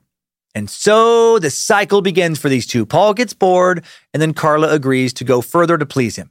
Then he gets bored again, and she goes further still to please him. And upping that ante will soon lead to so much misery. With each sexual encounter, it starts taking Paul longer and longer to climax. Soon he can't ejaculate. He gets frustrated. He wants more. In late October 1987, Carla calls her friend Raina to gush about the man she'd met over the summer. She said he wanted to go into business for himself and hoped to become a millionaire. For the time being, he was training to become an accountant with Price Waterhouse. They'd been out on several dates. The sex was great. She felt that they had so much in common. He, too, was looking for a permanent relationship and tired of dating. In fact, she said, laughing, they even liked the same horror movie, Friday the 13th. Soulmates! He likes the same horror movie. Twinning is winning, OMG, FTW. He's akin to my Barbie, ROFL, TTYL. Raina quickly saw a change in Carla when she started seeing Paul. He didn't like her streaked hair, so she goes back to her being a natural blonde. He doesn't want her to wear, he wants her to wear longer skirts, so she does, gradually phasing out her punk style. Always a real healthy sign, by the way, when someone you start dating immediately wants to change the way you dress and look. Super healthy, no red flags. I'm sure any relationship counselor would echo these not sarcastic at all sentiments. LL Cool Paul also has less conventional demands. He wants her to call herself names during sex pretty soon. Stuff like, I'm your little cocksucker, I'm your little cunt, I'm your little slut. For some, this is just role play. With poly-mommy issues, I'm going to say this is straight up misogyny. Around Christmas of 1987, Paul, who is now berating Carla for not being a virgin when they met, because he sees her as sexual property, an extension of his own ego, rather than a completely independent entity, now he's telling her he wants anal. Surprised he waited this long. Carla doesn't want to. In a letter, she writes, I'm just sitting in bed listening to a depressing song by Elvis Presley. I can't help falling in love with you. Some things were meant to be like me and you. I trust you completely now. I'm not even afraid that you'll take my trust and fuck me up. I trust you 100%. But I still worry sometimes that we're going too fast. It just feels so right, though. I just love you so much. You're wonderful. You're the best, my prince. I love you. Carla. Wrong dude to trust 100%. Wrong guy to trust fucking 1%. That Christmas, Paul still hoping to push Carla further sexually, lavishes gifts on her. While he's buying gifts for Carla, Paul also carves out a little time for some raping. If Carla won't try anal, right, he'll force it on others. In December of 1987, Paul attacks at least 2 women. The second woman he attacked, 22 years old, had just stepped off the Lawrence Avenue bus near the end of the line, was walking north toward her home, keeping on the west side of the street because it was better lit before she met the devil. It was just after 2 a.m. as she passed the townhouse complex, a shadowy figure tackled her from behind, knocking her face first to the ground. There was no time to react as Paul dragged her to the alley between the 2 houses. Before she knew it, she was on her stomach, arms pinned by her sides. Paul straddled her and warned, don't look at me or you're dead. He raped her as she lay motionless on the ground, shivering in the cold. Afterwards, he dragged her towards a fence, tied her hands to a picket with his own belt. Before he left, he kicked her in the ribs just because he fucking hates women. She waited a long time before finally feeling comfortable freeing herself and stumbling to a hospital. At the hospital, she told a detective what she knew about Paul. White, maybe 6 feet tall, probably around 180 pounds. But she hadn't seen his face, and they had no real lead to go on. Following month, January of 1988, Paul pushing for Carla's loophole again. When Carla won't indulge him, he grows angry. He doesn't come over the next weekend, so she sends him a letter attempting to apologize. I'm so sorry for what I've done, she wrote. A reference to her having sexual encounters before meeting him there, something he'd bring up when she turned down anal. I hate myself. I know I don't deserve it, but I want a second chance. Hearing you say you didn't love me was one of the worst days of my life. I guess I really screwed things up. There are no perfect people in this world. One day, you may find your virgin. Carla. Jeez. So sad. Don't ever apologize to anyone for your past sexual encounters, Meet Sex. None of their fucking business. Their anger over your sexual past, always about their insecurities, not about your supposed sins. Unless your past sexual experiences are extreme shit, like molesting kids or fucking dolphins or something. Then, they have a right to be upset and concerned. He called, they make up on the phone. She tearfully tells him that she'll try anal sex to make him happy. Oh boy. He visits her the next day, brings flowers, bottle of liquor for dad, wine for mom. He's in great mood. He probably spent hours that week beating off in various bushes, peeping on strangers through their windows, thinking about deflowering Carla's loophole. But they don't do it at her house. No, he has a whole setup in mind he wants to act out. In February of 1988, Carla goes to Paul's parents' house in Scarborough, lying to her parents that she's meeting Paul's parents for the first time. But they weren't home. They would be alone. In Paul's old bedroom, he takes nude pictures of her on a self-timed Polaroid. Got to document this for his files.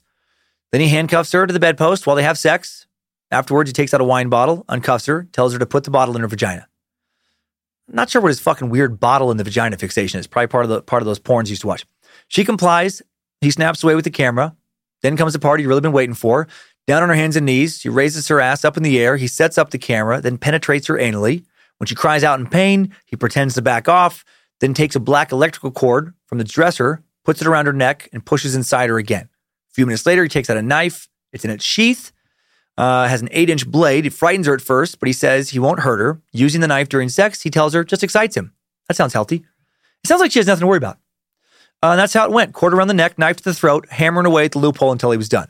Amway style, baby! Maybe they teach that technique at some of their meetings. Later, Carla will say this made her worry, but she doesn't think about leaving. Hormones combined with youthful stupidity. How many lives does that combo ruin? Reproduction instincts really do not have our best long-term life plans in mind. Paul, as the Scarborough rapist, would strike again in April of 1988. 19-year-old woman has just gotten off a bus on Markham Road in Scarborough. She's returning from her job at a restaurant. Later tells police she thought the attacker had probably been hiding in some bushes. Of course! That's where this fucking bush beater was lurking. She'd read about the Scarborough rapist, but felt safe because she lived in the city center. And the previous 4 attacks she'd heard about had all been in the southeastern end. Paul snuck up behind her, punched her hard in the head. Then he dragged her off the sidewalk, assaulted her behind some brush, holding a knife to her throat. It was a Scarborough rapist's 5th known assault. A few weeks before, right, there had been a similar attack in nearby Mississauga, where a woman had been pulled into some bushes after getting off a bus. The woman in Mississauga had seen her attacker's face with a police sketch artist, picture created of a man in his early 20s, fine features, wavy blonde hair. So progress, but not enough to really have a clue who they're looking for. Canada loaded with dudes with wavy blonde hair. One evening in the fall of 1988, Paul and Carla driving back from Lake Gibson when Paul tells her that now he wants her to wear a dog collar while they're having sex. Carla thinks this is a dumb idea, tells him so. Paul slaps her across the face. Here he goes again. And then Paul begins to cry and apologize, and that's when Carla should have fucking ran. She should have ran before, but definitely now. How to win friends and manipulate people. But instead, she feels guilty for her making Paul cry. So she agrees to try the dog collar. Next time he hits her a few months later, he's not apologetic. He had persuaded her to take a trip with him to Florida that fall, again telling her to lie, say they were going to stay with his grandparents now on Georgian Bay. While in Florida, he buys a Sony camcorder to record more of their sexcapades. When Carla accidentally breaks the camcorder, he lunges at her, kicks her, and punches her. Starts calling her names also around this time in front of her friends. And when they talk on the phone when he gets mad, deadly innocence. Early 1989, Paul decides he needs a new car. He sells his shitty white Mercury Capri, a sports car, asterisk, and leases a brand new gold Nissan 240 SX, the sports car, asterisk, for guys who can't afford real sports cars, and equips it with a car phone. Fuck yeah, bro. Deadly innocence style. He trades one lame-ass wannabe sports car for another wannabe, I want everyone to think I'm rich and cool, but I'm on a fucking budget mobile. Of course he drives these kind of cars. He also gets a standard transmission, even though Carla can't drive stick. This is on purpose. If Carla needs to go somewhere, he'll take her. At this point, he virtually controls everything she does. What she wears, who she sees, where she goes with friends. Carla doesn't seem to mind. She tells friends that, she'll decide things, for the couple once they're married. That's their deal. She'll be in charge of the house and children then. The human mind's so good at rationalization. I'm not making terrible life decisions. This is a plan. I'm suffering now, but it'll get better later. It's all part of the process that I've worked out in my head. In the spring of 1989, Carla graduates from high school. She tells Paul that she wants to go to the University of Toronto to study criminology. And he's like, nope, fuck that. Put on the dog collar, be a good fuck pet, and shut up. He doesn't say it exactly like that, but he does shut it down. Paul tells her that becoming a criminologist is too dangerous. And, come on, he had enough law enforcement already looking for him. Without his girlfriend adding to the mix. Am I right? The controlling behavior continues. Where the hell are her parents in all this? Doesn't feel like they were really checking in with her. Maybe she was just really good at hiding what she was doing from them. Apparently, she got into a lot of screaming matches with her parents, who in a lot of articles I read, they do seem like meek, soft-spoken pushovers. Paul buys her a promise ring now to make her mind rest easy about skipping college. I got you, babe. Why go to school when you can stay home and get beaten and sodomized, roughly? Now she told friends she planned to get married and start a family with Paul. By the time graduation rolls around, Carla's excited to show off Paul to her classmates at her high school graduation party aboard the Garden City, a boat moored at Port de Lucie. Carla loved Port de Lucie, so did Paul. They often talked about buying a house where Paul could do his accounting business, Carla could raise the children. Port de Lucie, a waterfront community in St. Catharines with a beachside vibe. People flock there to surf, kayak, paddleboard, and swim. Seems like a pretty quaint community. The historic carousel on the beach still charges just 5 cents a ride. Eventually, Port de Lucie will be home to some pretty horrific happenings, courtesy of Carla and Paul, but not quite yet. This night, Carla graduating high school. Paul, the oldest date in attendance at 25, and he's driving the coolest car. Fuck yeah, vroom vrooming that gold Nissan 240SX through the high school parking lot like a boss. After Paul mistakenly assumes a boy is hitting on Carla, fight breaks out. Paul knocks out 2 football players with 2 swift punches. 25-year-old punching on some 18-year-olds. Nice. One boy, though, decks him back, and then Carla steps in, screaming at everyone to stop. When they get off the boat, a police cruiser is waiting. But after taking statements, the police officers decide not to charge anyone, send the kids home with a stern lecture. The highly dysfunctional couple's second anniversary comes, summer of 1989. Less than 2 months later, they get engaged. Niagara Falls. Carla is so proud, she enters a contest sponsored by the Toronto Star that calls on readers to describe the most romantic moment of their lives. In her entry, she wrote, Paul took me to Niagara Falls, and we walked hand in hand, gazing out at the red and green lights along the falls. And then, when no one else was around, he got down on one knee, and he punched me in the pussy. Before I knew it, the dog collar was around my neck, and almost 2 full inches of rock-hard cock in my ass, balls deep. No one's hung like deadly innocence. He's got that gold Nissan 240SX magic stick. And he asked me to marry him before the knife even touched my throat, like a true gentleman. Best part was that he got the ring on sale through Amway, part of their Love Money collection. Okay, maybe that isn't quite what she wrote. What she really wrote was, Paul took me to Niagara Falls and we walked hand in hand, gazing out at the red and green lights, baiting the falls. There were other couples out strolling, but when we were alone, Paul pulled out a small box. He whispered words of love into my ear. It was a music box and it played The Impossible Dream. And then with a shaky voice, he asked me to marry him. I threw my arms around him and cried tears of joy. Every night I wind up the music box, gazed at the ring, gazed at the photograph of the most wonderful man in the world, and remember the most romantic moment of my life.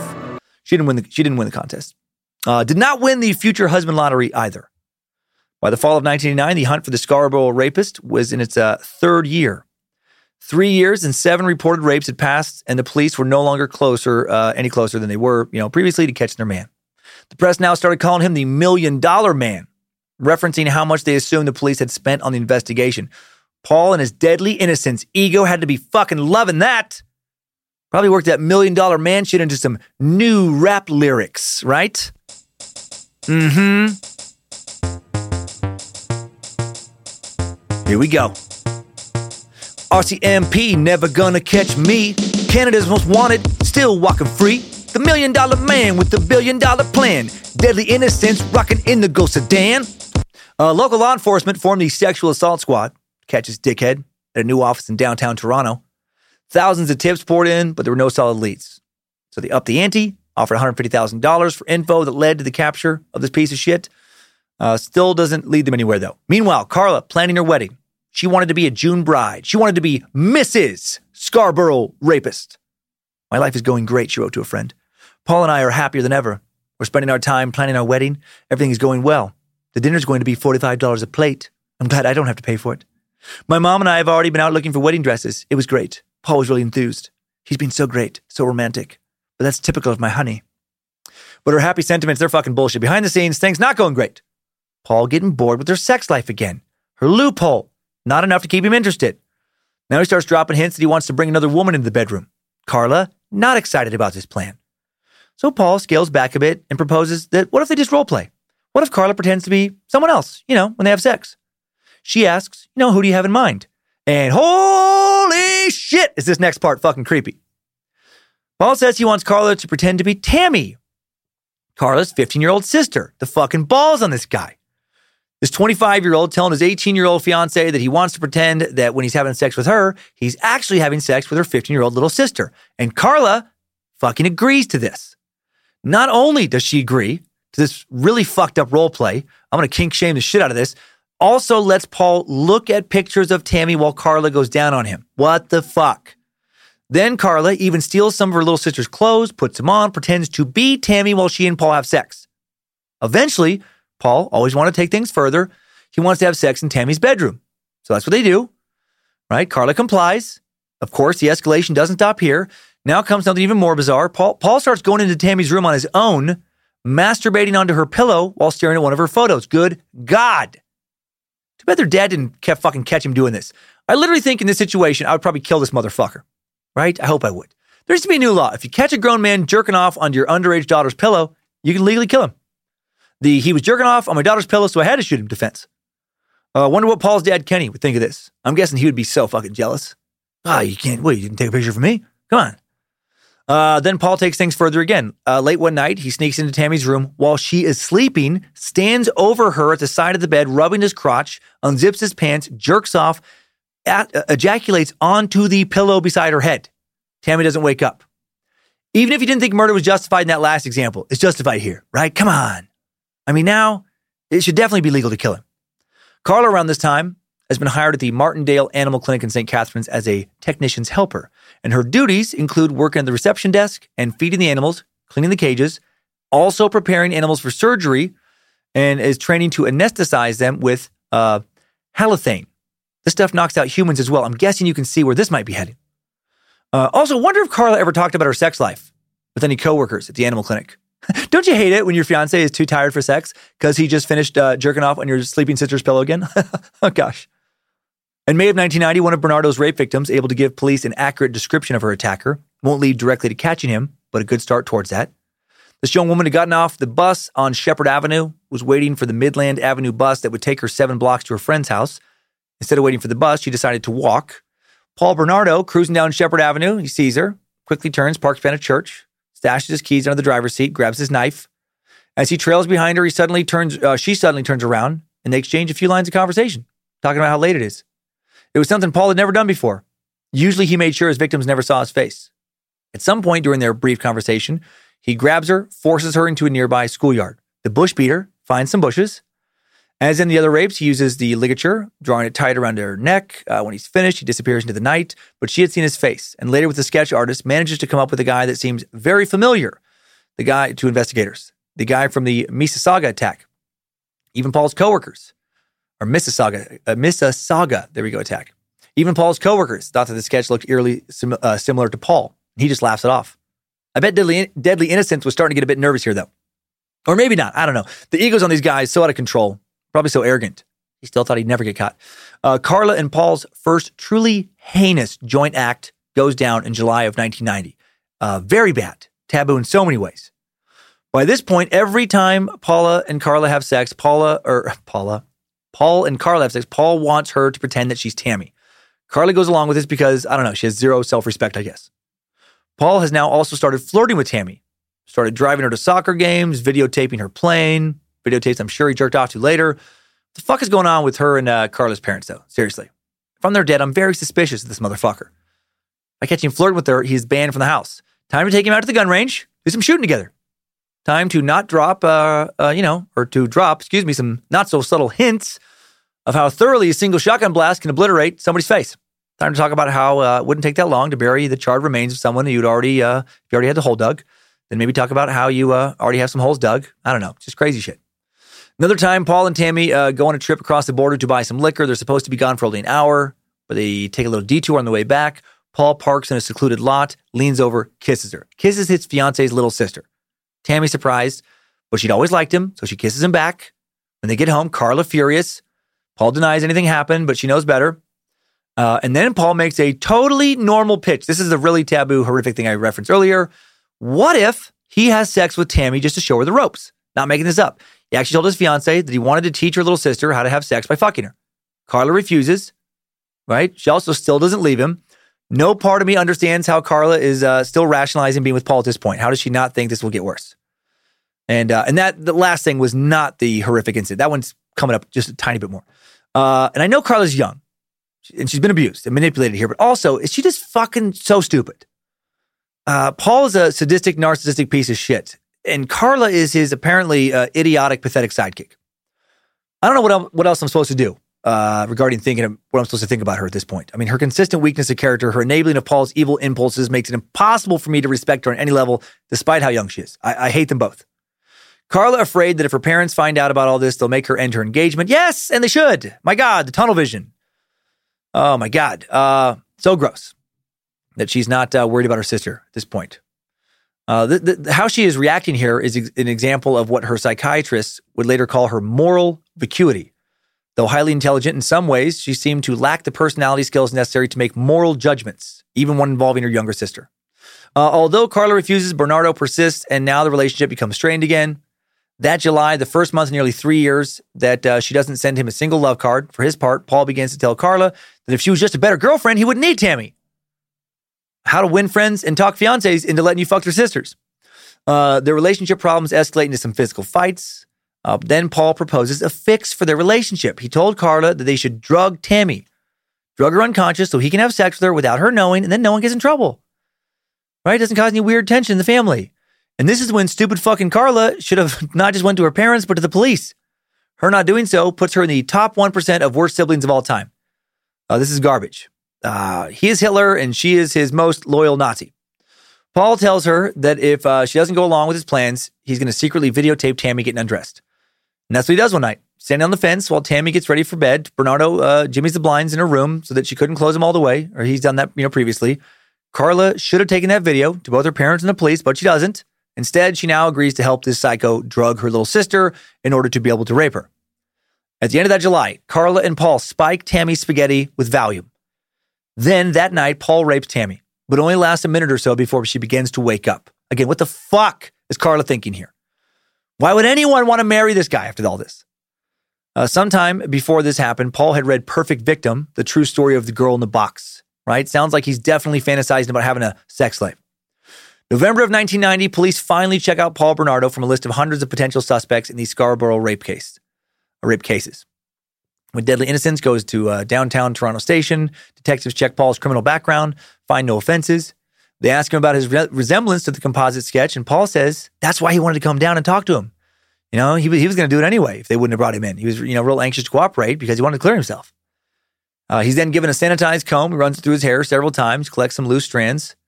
Then he's given a test tube, asked to spit into it. He does. A pinprick gives police drops of blood as well that they need for a lab. All of these pieces of evidence would be analyzed for DNA. Now Deadly Innocence is scared. Paul had left DNA on many of his victims, but legal authorities in Canada had just begun to use DNA evidence in 1988. Only a few crime labs across the country have been set up for DNA testing. Bernardo's sample, analyzed in Toronto at the Center of Forensic Sciences, but in November 1990, the lab only had one scientist qualifying to do DNA work. Others were upgrading their skills, but it would take months before they got proper certification, enabling them to testify in court. And it would take a minimum of 3 months to finish the test on Paul Bernardo's DNA. When Paul next saw Carla that evening, he said he had something important to talk to her about. And we don't know exactly how the conversation went. Some would say that Paul hinted at being the Scarborough rapist, but Carla refused to accept what she was hearing. Others would say that Paul confessed and Carla didn't find it repulsive. In fact, she encouraged it. I don't know, maybe something in the middle there. Given what these two had just done, I'm guessing if she didn't encourage it, she's okay with it. I mean, Carla just helped this motherfucker rape her sister. What would she care if he's also the Scarborough rapist? A lot of this timeline's info based on a classic he said, she said. When it came time for the murder trials of these two regarding their private conversations, involvement, motives, Paul would paint Carla as a very willing participant, an encouraging participant. Carla would blame Paul for everything and play the victim. December 23rd, 1990, 2 days before Christmas, the Homolkas hosting a holiday party.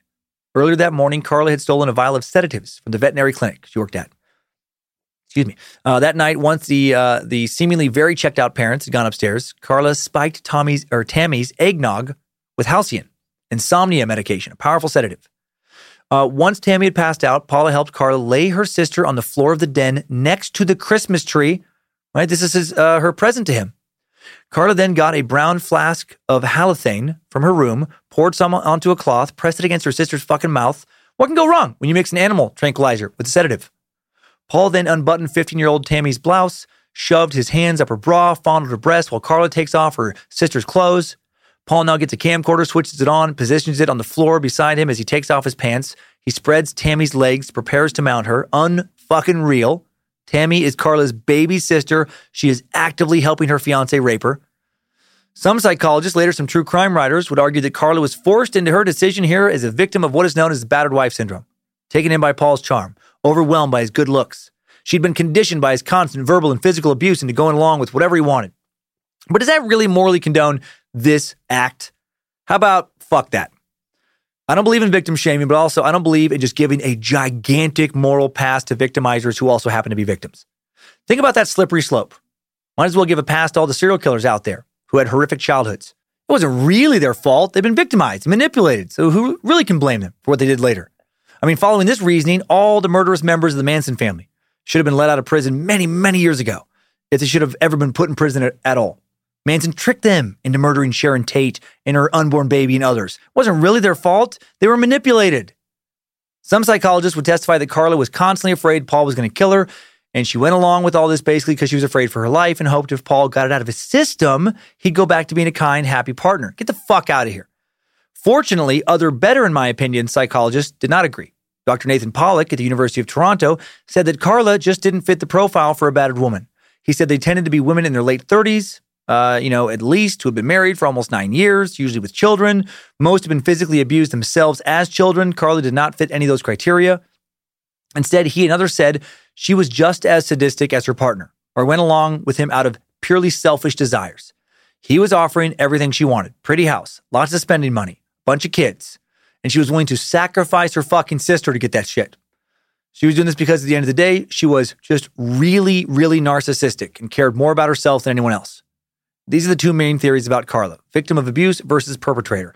Personally, I don't see how Carla could have participated so much if she didn't have some real selfish motives. Some others think her real motives were even darker than just going along with all this to get a house, kids, handsome husband. A lot of evidence that will come out later about Carla directly assaulting victims, including video footage of those assaults. This shit turned her on, just like it turned Paul on. Carla could have gone to the police. She could have told someone. She could have called in an anonymous tip. She could have stood up for her baby sister. Could have told police Paul confessed to being a rapist. Didn't do any of that shit. Partially because she didn't. A lot of women will be hurt. Some will die. Carla, in my mind, not innocent in all this. While Paul raped Tammy with Carla watching, Carla poured more halothane onto the cloth, substance twice as potent as chloroform, 4 times as strong as ether. In operating rooms, it's administered carefully and strongly regulated, but that night, Carla just poured it haphazardly onto a fucking rag, kept pressing it against her sister's face. Since she worked in an animal clinic, Carla arguably knew that halothane could induce nausea, vomiting, and that it was dangerous to use on someone who had been drinking or eating, as that increased the risk of vomiting. Could also, she should have known and likely did know, could induce coma or death, especially when you mix it with fucking sleeping pills. But even though she probably knew all that, Carla continued to press the rag onto her sister's face. Then she also sexually assaulted her sister. While Paul now sodomizes Tammy. This is some seriously evil shit. Then a few minutes later, he abruptly stops because Tammy's face is fucking blue. While Paul was sodomizing her, she had vomited and choked. Carla ran to get a mirror from her room, held it under her sister's nose. The mirror did not fog. Tammy's not breathing. Before calling 911, which would have very likely saved her life at this point, a terrible team of deadly innocents and deadly dumb shit hide the evidence. They redress Tammy, move her onto her bed. When paramedics get there, they notice a chemical burn on her mouth. Police would later speculate that Tammy might have been freebasing crack cocaine, but since the hairs on her cheek weren't singed, they conceded that the cause had to be something else. Maybe an acidic burn from the vomit in her stomach. A few hours later, Tammy pronounced dead at St. Catherine's General Hospital. They'd gotten her breathing again, but she never regained consciousness. Brain dead. Back at the Homolka house, Paul told police he had unsuccessfully tried to revive her, and her death is ruled as an accident. And I'm wondering, how the fuck did he explain why he was in her bedroom to know she wasn't breathing. As the police delivered the news, Carla had an unexpected reaction. She went to put Tammy's comforter in the washing machine. A police officer stopped her, saying everything had to be left where it was until the investigation was over. She did not seem too broken up about her sister's sudden death. Did seem interested in covering her tracks. Cold-blooded. December 26, 1990, the day of Tammy Homolka's funeral. Tammy buried near her home in Victoria Lawn Cemetery.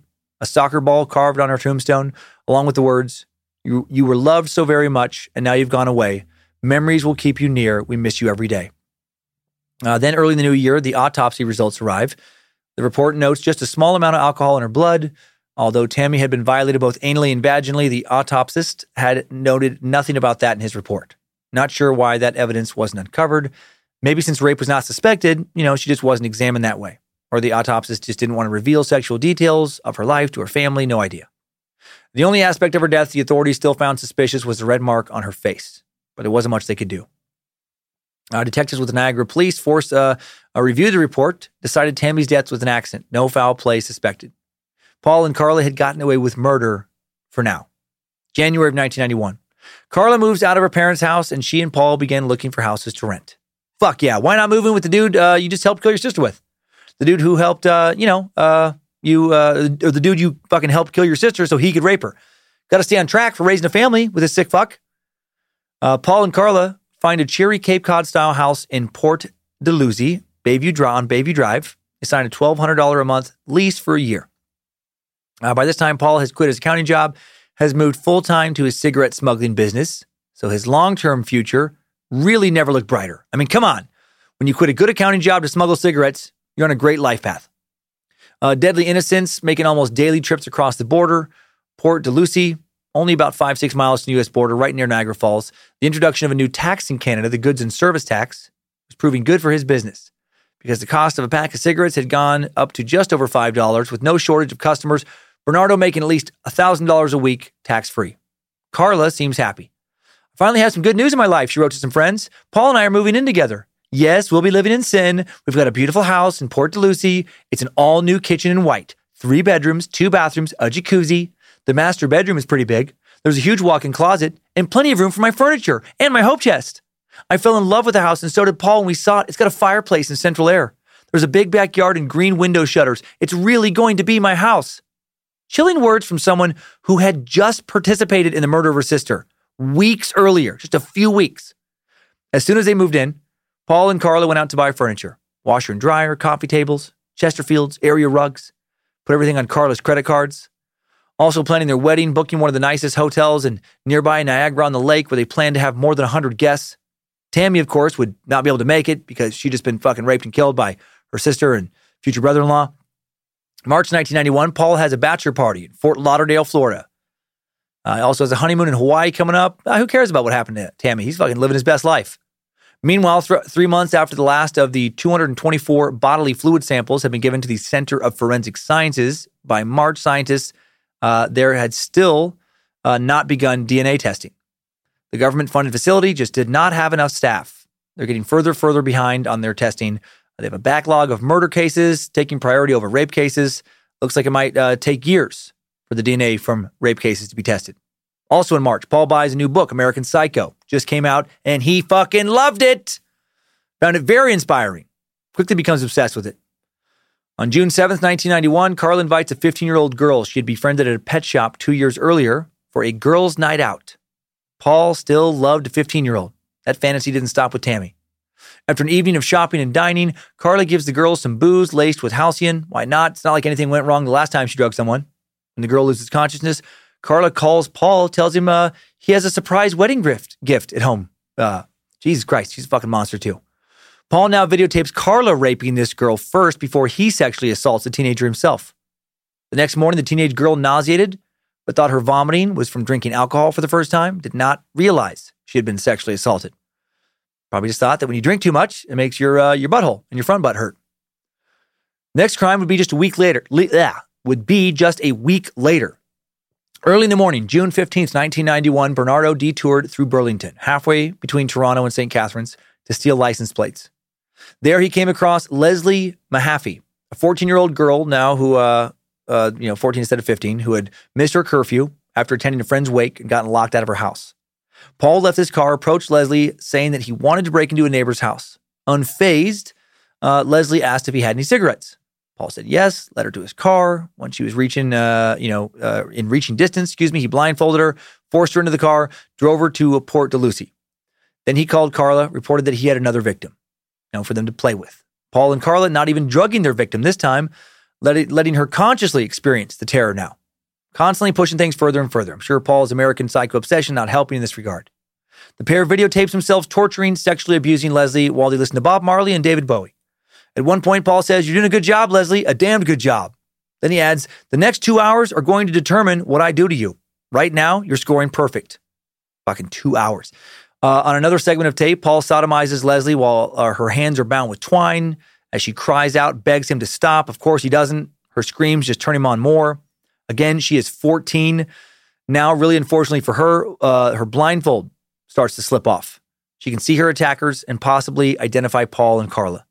So after they're done sexually torturing her late that night, they think about how they should handle this. Unexpected twist. Not 100% clear exactly what they decided. Paul will later claim that Carla fed Leslie a lethal dose of Halcion now. Carla will later say that Paul strangled the girl. I believe that one. Either way, she's murdered. Then they put Leslie's body in the basement. Very next day, the Homolka family comes over for dinner. They all laugh it up, fucking chat it up like nothing was wrong. After the Homolkas leave, Paul and Carla decide to dismember Leslie's body, encase the body parts in cement. Paul buys a dozen bags of cement at a hardware store the following day. Crucially for police later, he keeps the receipts. Like a fucking idiot. Those would become important pieces of evidence. Using his grandfather's circular saw, Paul dismembers Leslie. After the cement sets, Paul and Carla make several trips to Lake Gibson, a lake about 11 miles south of Port Dalhousie. But one of the blocks is too heavy for them to carry out to the water, so these two fucking idiots just leave the 200-pound hunk of cement with body parts inside on the shore. What's the point of even taking it to the lake if you're just going to leave it on the beach? June 29th, 1991, Michael Doucette, his son Michael Jr., walking along the shore of Lake Gibson. They see a big hunk of cement that deadly innocents and deadly dumb shit left 2 weeks earlier. Two men who had come to the lake to fish start investigating, immediately find that, something's off with the cement hunk. They report it to authorities, who quickly find out there's a human head inside. A head with some very specific orthodontic work that will quickly lead them to identifying the victim. Same day, Paul and Carla having a lavish wedding ceremony near Niagara Falls. It's a big gaudy affair. Paul has everything planned. Right? He picked out Carla's dress in the end, ordered the horse-drawn carriage, handled the catering. Less a marriage, more for a way for Paul to show off, how he's doing for himself. He's the big man with the young, beautiful bride he completely controls. Carla's ecstatic. She's the Barbie doll, and her murderous Ken's going to take care of her. A little over a month later, in August, the two dirtbag newlyweds violate that unnamed teenage girl from June again. They ask her to come back over to Port Dalhousie to spend the night. Again, they drug her, and like with Tammy, the girl stops breathing as Paul is raping her. Carla then calls 911, says they need help, but a few minutes later calls back and says everything is all right. Ambulance is called off. Apparently the girl survived. They'd got their victim breathing again. And then they take about 6 months off from rape and murder. Maybe. At least they took about 6 months off from any known rape and murders. They'll be back at it the following spring. During the after-school hours of April 16th, 1992, Paul and Carla drive through St. Catharines to look for new potential victims. As they pass Holy Cross Secondary School, a Catholic high school in the city's north end, they spot yet another 15-year-old girl student, Christine French, walking briskly to her nearby home. I'm sorry, it's Kristen French, not Christine. They pulled into the parking lot of a nearby Grace Lutheran church. Carla got out of the car, map in hand, pretending to need help with directions. Kristen came over, looked at the map while Paul snuck up behind her. When she looked up, all she saw was Paul brandishing a knife. Scared for her life, she gets into the front seat of the car. Carla slides into the back, pulls hard on Kristen's hair anytime she struggles. Once again, they take her back to the house, torture her, and rape her. Over Easter weekend, the couple videotaped themselves abusing Kristen. In one scene, Carla forces Kristen to drink a large amount of alcohol before Paul rapes her. She really, according to those who witnessed the video footage, does not seem like a victim going along to appease her murderous and abusive husband here. She seems really into this shit. That Easter Sunday, Carla and Paul murder Kristen before heading off to yet another family dinner at the Homolkas. Sneaking in another, little rape and murder before going to hang with the fam. Like with Leslie, Paul would later say that Carla did the actual murdering by beating her with a rubber mallet and strangling her. Carla will say that Paul was the one who strangled Carla. We'll never know for sure who led the murderous charge. What we do know is that poor 15-year-old Kristen strangled with a noose around her neck. I'm going to say Paul did it. The noose secured to a hope chest after she died. Carla strangely fixed Kristen's hair. Then the couple dumped the nude body in a fucking ditch in Burlington, a half-hour drive from their house. Meanwhile, Kristen's parents had known something was wrong from the minute she didn't get home on Thursday afternoon. Normally, Kristen took the same route home every day, a 15-minute walk. Got home quickly so she could walk her dog. When she didn't arrive, her parents convinced that something bad had happened. They notified police. Within a day, the Niagara Regional Police Service has assembled a team, searched Kristen's route, found several witnesses who said they had seen the abduction take place. Kristen, of course, would not be found alive. Her nude body found April 30th, 1992. Her remains found only a short distance from where Leslie Mahaffey was buried, the 14-year-old whose blindfold had slipped off while she was being raped before she was killed. Investigators noted that Kristen's body had been washed and her hair cut off. They also wondered if there was a connection between Kristen French's murder and the murder of Leslie. Acting on an anonymous tip that Bernardo had a penchant for violence and aggressive sex, police interviewed him on May 12th, 1992. Once again dismissed him as a prime suspect, though, in what were now being called the two schoolgirl murders of Southern Ontario. Wonder who called in that tip? Maybe Carol, that ex-girlfriend he abused? Maybe Lucy, the other ex-girlfriend he abused? Deadly Innocent's now getting real nervous about getting caught. He and Carla now may have stopped raping and murdering between this crime and their future arrests. Or maybe they just hurt others whose bodies have never been found. Mahaffey's remains exhumed. Medical examiners found bruises on her back that had similarities to the blunt force injuries on Kristen French's body. Niagara Regional Police, working with the Halton Regional Police, established a special task force to conduct the investigation into the two crimes. July 21st, 92. A reenactment of Kristen French's abduction shown on TV. It generates thousands of tips, but no substantial leads. January 6, 1993, I keep on calling Paula because it's always Paul and Carla right afterwards. God damn it. Paul beat Carla with a metal flashlight, severely bruising her and landing her in the hospital. She was released after insisting that she had been in an automobile accident, but suspicious friends of hers alerted her aunt and uncle that foul play may have been involved. Wonder why they didn't alert her parents. Did they just feel that those two were too fucking clueless to do anything?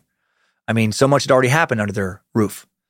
Paul was arrested and charged with assault with a weapon, released on bail. Carla, after this beating, which was some kind of turning point in their relationship. She would never return to the couple's house in Port de Lucie. The demon she helped others to be demonized by finally really turned on her, it seems. Did he want her to help him rape and kill again? She refused. We don't know.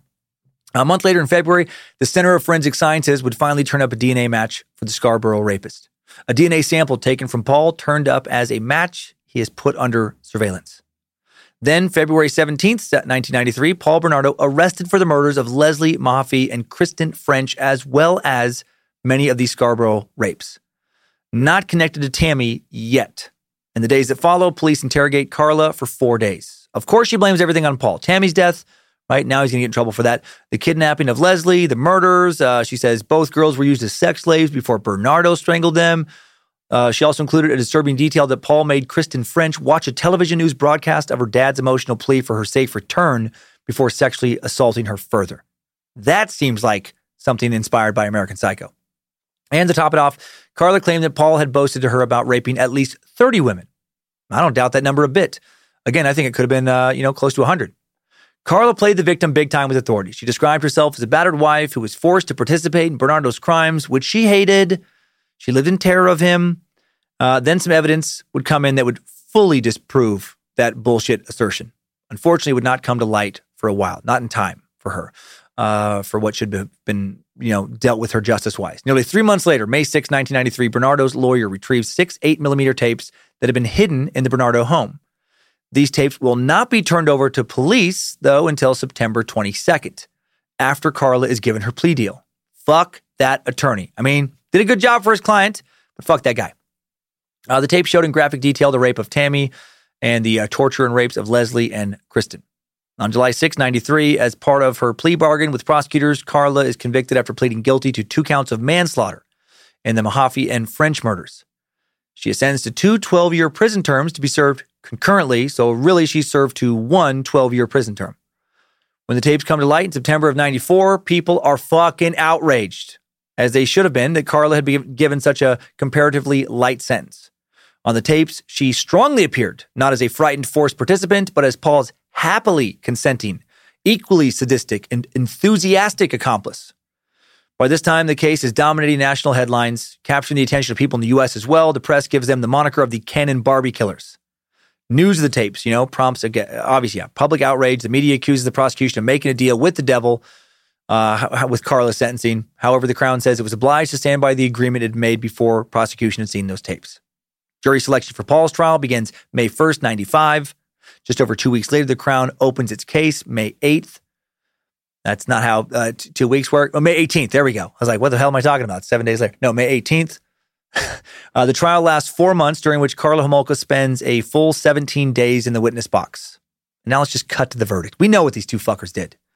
September 1st, 1995, Paul Bernardo found guilty of all charges against him. 2 counts, each of first-degree murder, kidnapping, forcible confinement, and aggravated sexual assault. 1 count of committing an indignity to a human body. He was sentenced to life imprisonment, declared a dangerous offender, making him ever getting parole highly unlikely. Karla's lawyer, Ken Murray, who initially retrieved the tapes from their hiding place in Bernardo home, he's charged in 1997 with obstruction of justice and conspiracy to obstruct justice for failing to turn those tapes over in a timely manner to police. Good. Unfortunately, he is acquitted of those charges in 2000. Bad. Fuck that guy. Also in 2000, both the Ontario Court of Appeals and the Supreme Court of Canada turned down Bernardo's efforts to appeal his murder convictions. How the fuck, could he ever get an appeal through? Ridiculous. 2006, Bernardo's lawyer said his client had confessed in 2005 to 10 additional sexual assaults. Not sure what his motivation was there. Maybe he thought if he gave some more families closure, might be proof of him being rehabilitated, then he might get parole. I'm sure his motivation was not to be a good person. Since 2013, Deadly Innocence has been incarcerated at the Millhaven Maximum Security Prison in Bath, Ontario. Since 2013, Karla has been free. JK. No, she's been free since 2005. Karla released from incarceration, 2005. She came out with a bachelor's degree in psychology. She was able to get that in prison. Also in prison, had a long-term sexual relationship behind bars with an inmate who identified as a man. Wrote letters to her family about her role in Tammy's death, blaming it all on Paul while she's in prison. Never once apologized. Her family, other than her mother, from what I can gather, have never spoken to her since video of Tammy's rape, came out as evidence. She is dead to Papa Velvet Elvis. Reporters who interviewed Tammy while in prison did not give any favorable assessments of her. Award-winning Globe columnist Margaret Wendt wrote, "Nothing has changed. Concepts of remorse, repentance, shame, responsibility, and atonement have no place in the universe of Karla. Perhaps she simply lacks the moral gene." After her release, Karla settles in Montreal, gives birth to a son in 2007, leaves Canada soon thereafter, moving to the Caribbean island of Guadeloupe, takes the name Leanne Bordelais, along with their new husband, Thierry, the brother of her prison lawyer, Sylvie Bordelais. Thierry Bordelais is her husband. And soon she ends up with 3 children. After all that, she got what she always wanted. She got a new Ken doll. She got to be fucking Beach Barbie with her husband. 3 kids, probably drove a pink convertible and everything. For several years, this family of 5 lives in a tropical paradise. How nice. 2012, after being discovered in Guadeloupe by a Canadian journalist, Karla and the family returned to Quebec, where they still live. Now 51, Karla continues to receive backlash for what many in Canada have dubbed the worst plea deal in Canadian history. After her release, neighbors began a Facebook page titled Watching Karla Homolka in an effort to track her whereabouts. In 2017, Karla made the local news in Montreal when they found out her kids were attending a Seventh-day Adventist school and she was hanging around and volunteering on field trips. She tried to sue the local news for harassment, defamation, but her case dismissed. The exposure, based on some interviews, did not endear her to the parents of the other kids. I bet not. I hope the shit haunts her publicly for the rest of her fucking life. She deserves that and so much more. 2018, Paul Bernardo's application for parole after 25 years in prison is denied after just 30 minutes of deliberation. A lawyer on behalf of the victims' families reported there's never been an apology by Paul Bernardo. There's been never any indication whatsoever of remorse. Of course not. Deadly Innocence doesn't apologize for shit. A lot of people were outraged that he is even fucking eligible for parole in 2018. He is currently 57, and with that, let's hop out of this timeline. Good job, soldier. You made it back. Barely.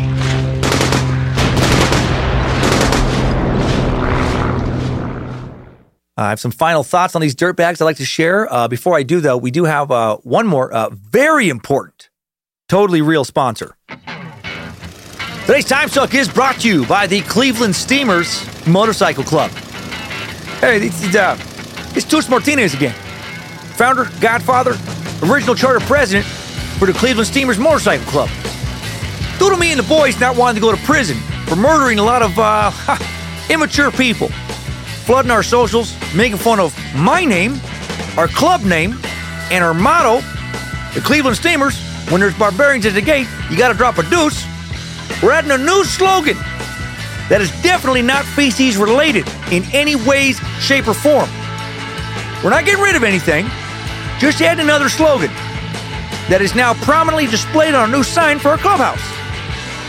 The Cleveland Steamers, murdering brown snakes and punishing the porcelain since 1973. Come on in and blow some mud. That sounds pretty cool, right? Brown snakes, I don't think I have to tell you what that means, but I will. It's a nickname for a rival gang we have that have brown patches and a lot of snitches amongst our members. Snakes, so that's pretty tough. And the porcelain, that's some Aryan Nation fake tough guys on wheels who think they're hard. That's what we call them. And we punish them.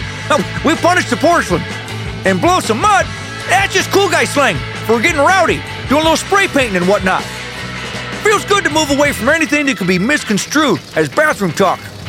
So come on down to St. Clair Superior behind the old Homestead Tavern off Norwood. Serious riders always welcome. And one more thing, it's time to take the Browns to the Super Bowl. I'm pretty sure Toots is going to regret the choice of verbiage on his new sign, and a lot of that stuff there. Oh well, Ken and Barbie killers. What a fucked up story. Scarier in a way than Fred and Rosemary West.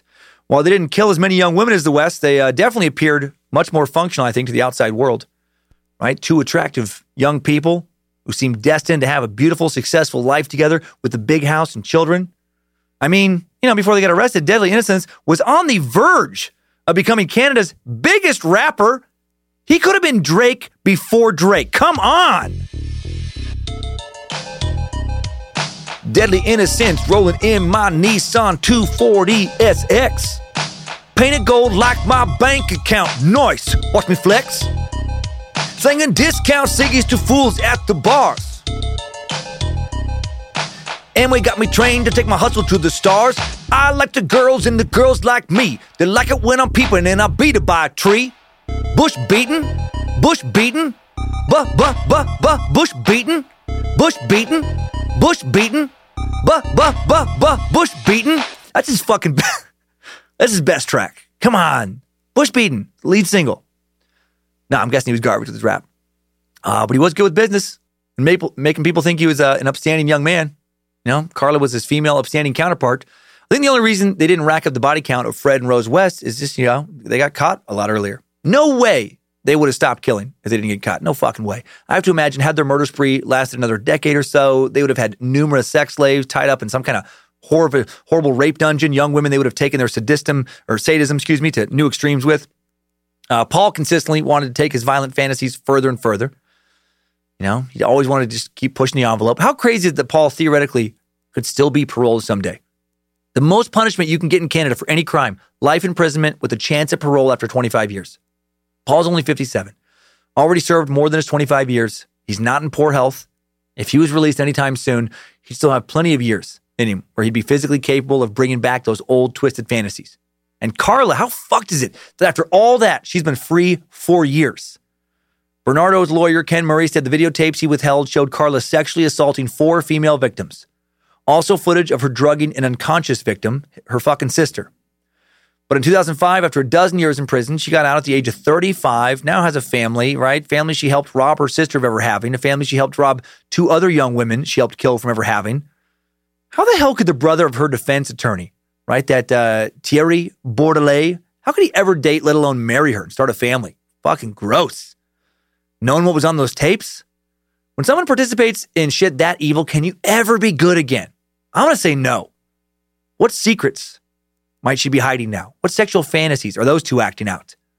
Guessing their bedroom activities are fucking dark. People can and do change, but when you've crossed the line she has crossed, how much can you really change for the better? Not enough, I don't think. Time now for today's top 5 takeaways. Time Suck top 5 takeaways. Number 1. After their fateful meeting in the summer of 1987, Paul Bernardo, Karla Homolka would go on to begin a relationship that would first see them carry out the accidental murder of Tammy Homolka.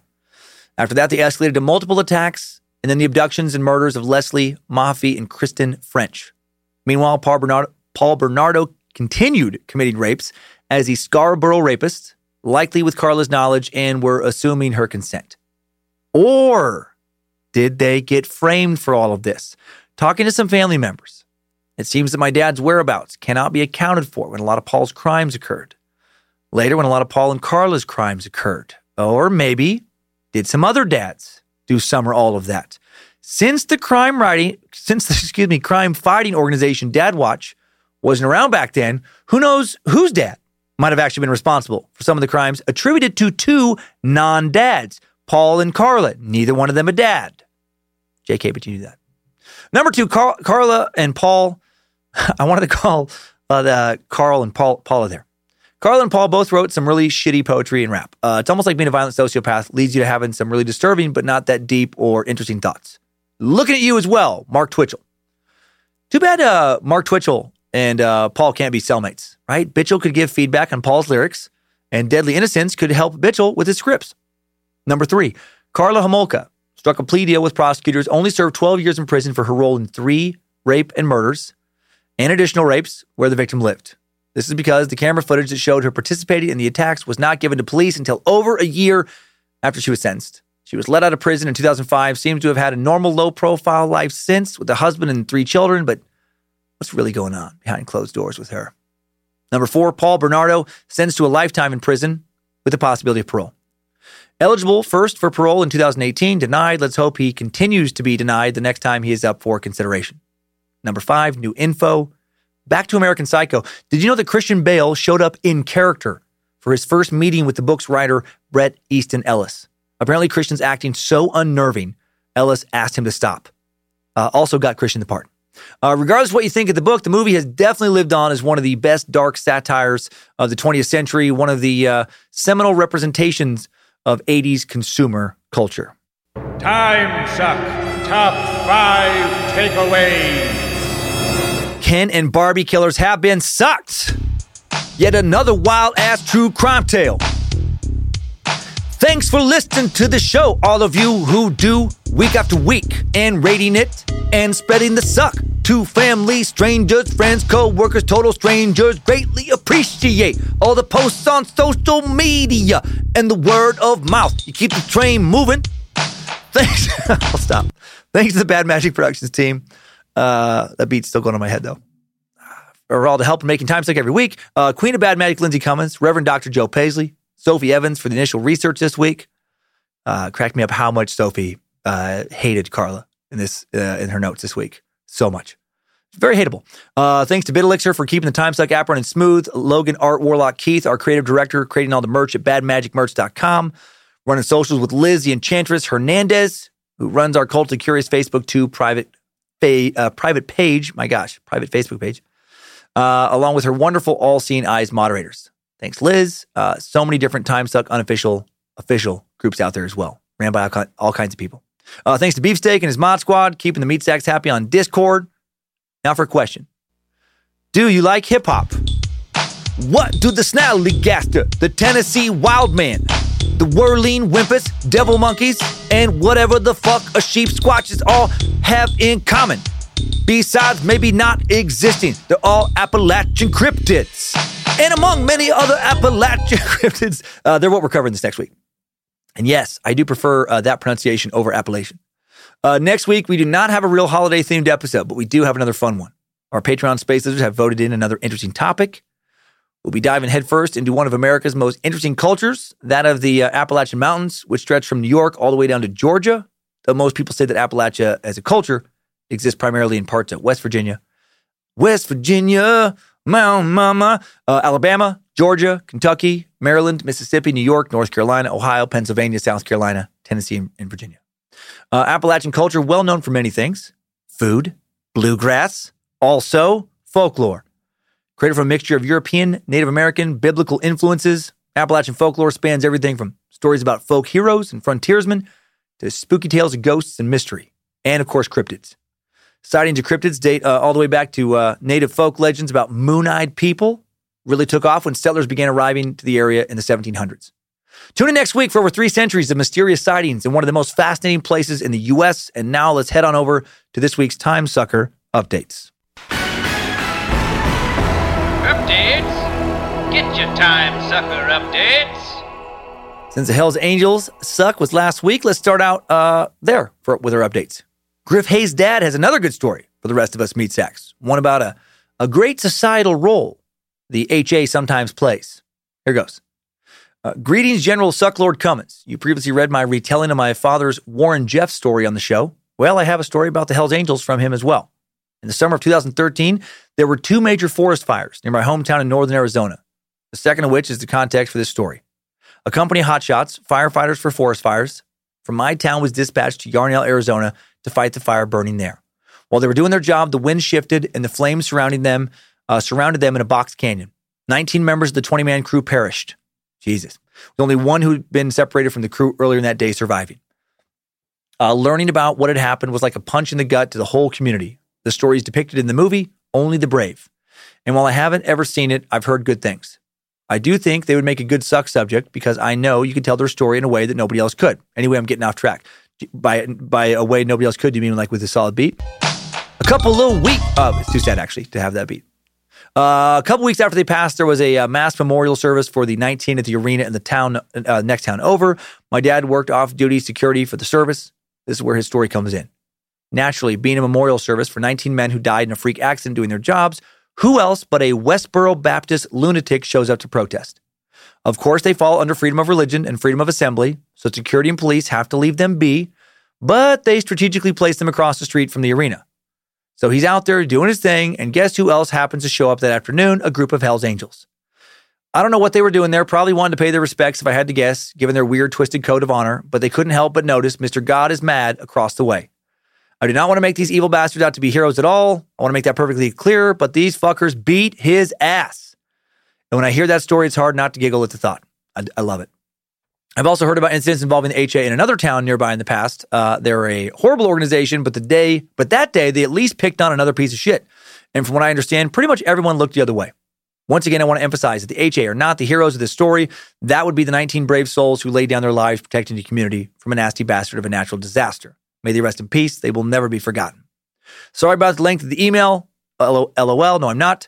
My dad and I are coming to one of your shows in Tempe next April. Cannot wait. Hail Nimrod, praise Bojangles, glory be to Triple M, and hail the Granite Mountain motherfucking hotshots. All the best. Griff. P.S. Please give our regards to Reverend Dr. Paisley. We went through a similar situation this past summer with my maternal grandfather. I can't even scratch the surface of what he's going through right now. Hang in there, buddy. We're all rooting for you and your family. That's very nice, Griff. I'm sure Joe appreciates your words of encouragement very much. Also, I love your dad's stories. Really love the collision of the Hells Angels and the WBC. How great. Law enforcement can't go after those zealot hate mongers, but the HA can. Hope more of that goes on than we know about. And see you in Tempe. Next up, a reminder not to fuck with outlaw motorcycle gangs. An anonymous sack writes, Hello, Suckmaster. After listening to the latest episode on the Hells Angels, I thought I'd write in about my run-in here in central Iowa with a different club, the Sons of Silence. So back in 2015, when I was 18 years old, me and a bunch of other friends, about 20, 30 of us, had crotch rockets, rode around my city a lot after dark in the summer, just goofing off. One day, a guy in a Harley flies past us, tells us to pull over. So we do, just to see what's up. There's about 6 of us at the time. We noticed he was wearing a SOS and a 1% patch. He was nice to us, but he was pretty adamant that we do not ride side by side, but rather staggered formation so we don't look like an MC. A few days later, we're being told by another SOS member that we need to change our Facebook group name because it was the area code followed by riders. You know, example 1, 2, 3, 4, 5, riders. And that represents kind of an ownership over the area. Then the same night, one of my friends decides to post in the group that the Sons of Silence can suck my dick. And boy, that started some shit. Now we're getting threats. They're telling us to take down the Facebook group, and various members start following us around the city whenever they see us looking for the one that's made the suck my dick post. The friend that posted actually lived about 4 houses down from me, and they found out where he lived. I could hear members of SOS riding by his house at night, revving their bikes. They actually told another one of my friends that the only reason they didn't kick in his door is because he lived with his parents and they only wanted him. Well, a few weeks later, one of the members catches up to him while he's at a taco bus They pull up, deliver some real heavy hits on him, then hop back on their bikes and ride off. Within 30 seconds, my friend is laying on the ground and they're gone. The member that hit my friend said as he was leaving that this was not the end of it. My friend had 2 black eyes, a busted up lip, loose tooth, said he felt like his nose was broken. I think the only reason they stopped messing with us after that is because that same guy that beat up my friend was arrested just a few weeks later after he beat his wife nearly to death. Cops found a bunch of meth at his house, guns he was not allowed to own because he's a felon. I have no idea if he's still in prison. I have not ran into any members since. We learned real quick to never fuck with an outlaw motorcycle club. LOL. Love you all, Bad Magic. Hope you have a wonderful holiday. 3 out of 5 stars. Well, thank you for the reminder. Yes, do not fuck with these guys. They are not afraid of violence, often not afraid of going to prison. So many stories like this out there. They will kick the shit out of you for disrespect. Happy holidays to you as well. And now let's sneak in a quick shout out. Sweet Sucker, Carly Person writes, Dan, my boyfriend Christoph absolutely loves listening to you dive into all these different topics. Every week I hear the same question. Have you listened to insert episode on TimeSuck yet? For Christmas, I got him the Chikatilo t-shirt. I'm giving him cash to become a Space Lizard for 2022. Wondering if you could complete my Christmas package by saying hi to Christoph on one of your episodes. You would make his whole year. Even if you don't, we will continue to enjoy your podcast. Hail Nimrod, Carly. Well, thank you for being a great sucker, Christoph. Thank you for listening to this show. I hope it flows into your ear holes. Hope you have a great holiday. Hope you enjoy the Secret Suck payday. That was a fucking freestyle. I'm getting pretty good. Come on. It's not the worst. Thanks to you as well, Carly. Hail Nimrod to you both. Hope you enjoyed the Secret Suck, Christoph. Over 200 episodes of so much weirdness. It's a wild ride. It'll be over 200 episodes by the time you start listening. Last message now. Throwing things back to the Menendez Suck. Family story sharing sack, Ian Stevens writes. Dan, Joe, and team. I was listening to the Menendez brothers suck when you said that through the 70s, Jose Menendez was an executive at Hertz. This piqued my interest because my grandpa worked at Hertz for almost 50 years. That's crazy. From age 17 until retirement, retiring as one of their vice presidents. This included working there through the 70s, which got me thinking, is there a chance he knew Jose Menendez? So the next time I talked to him, I asked him if he did, and he replied, oh yeah. At the time, my grandpa was not quite at the level Menendez was, but was on the way to getting there, and Menendez was his boss's boss. This means that my grandpa would be in meetings fairly regularly with Jose Menendez.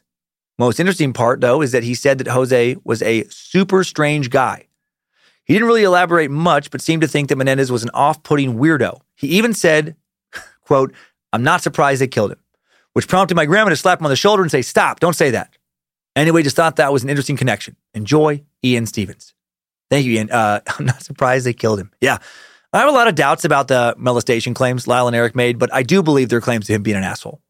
Crazy your grandpa was regularly in meetings with him. I wonder if he followed the trial. Thanks for sharing that. Thanks to everyone who sends in messages to bojangles@timesuckpodcast.com every week. We love hearing from you. Thanks, time suckers. I needed that. We all did.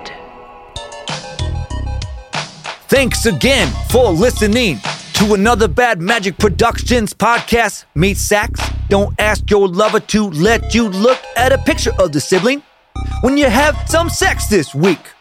Please don't masturbate next to said sibling while they sleep either. That is super fucking creepy. Just leave them alone completely and keep on sucking.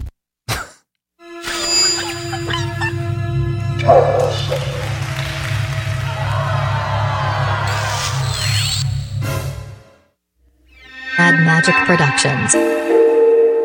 Are you excited to hear that beat again? I can keep rapping until 10.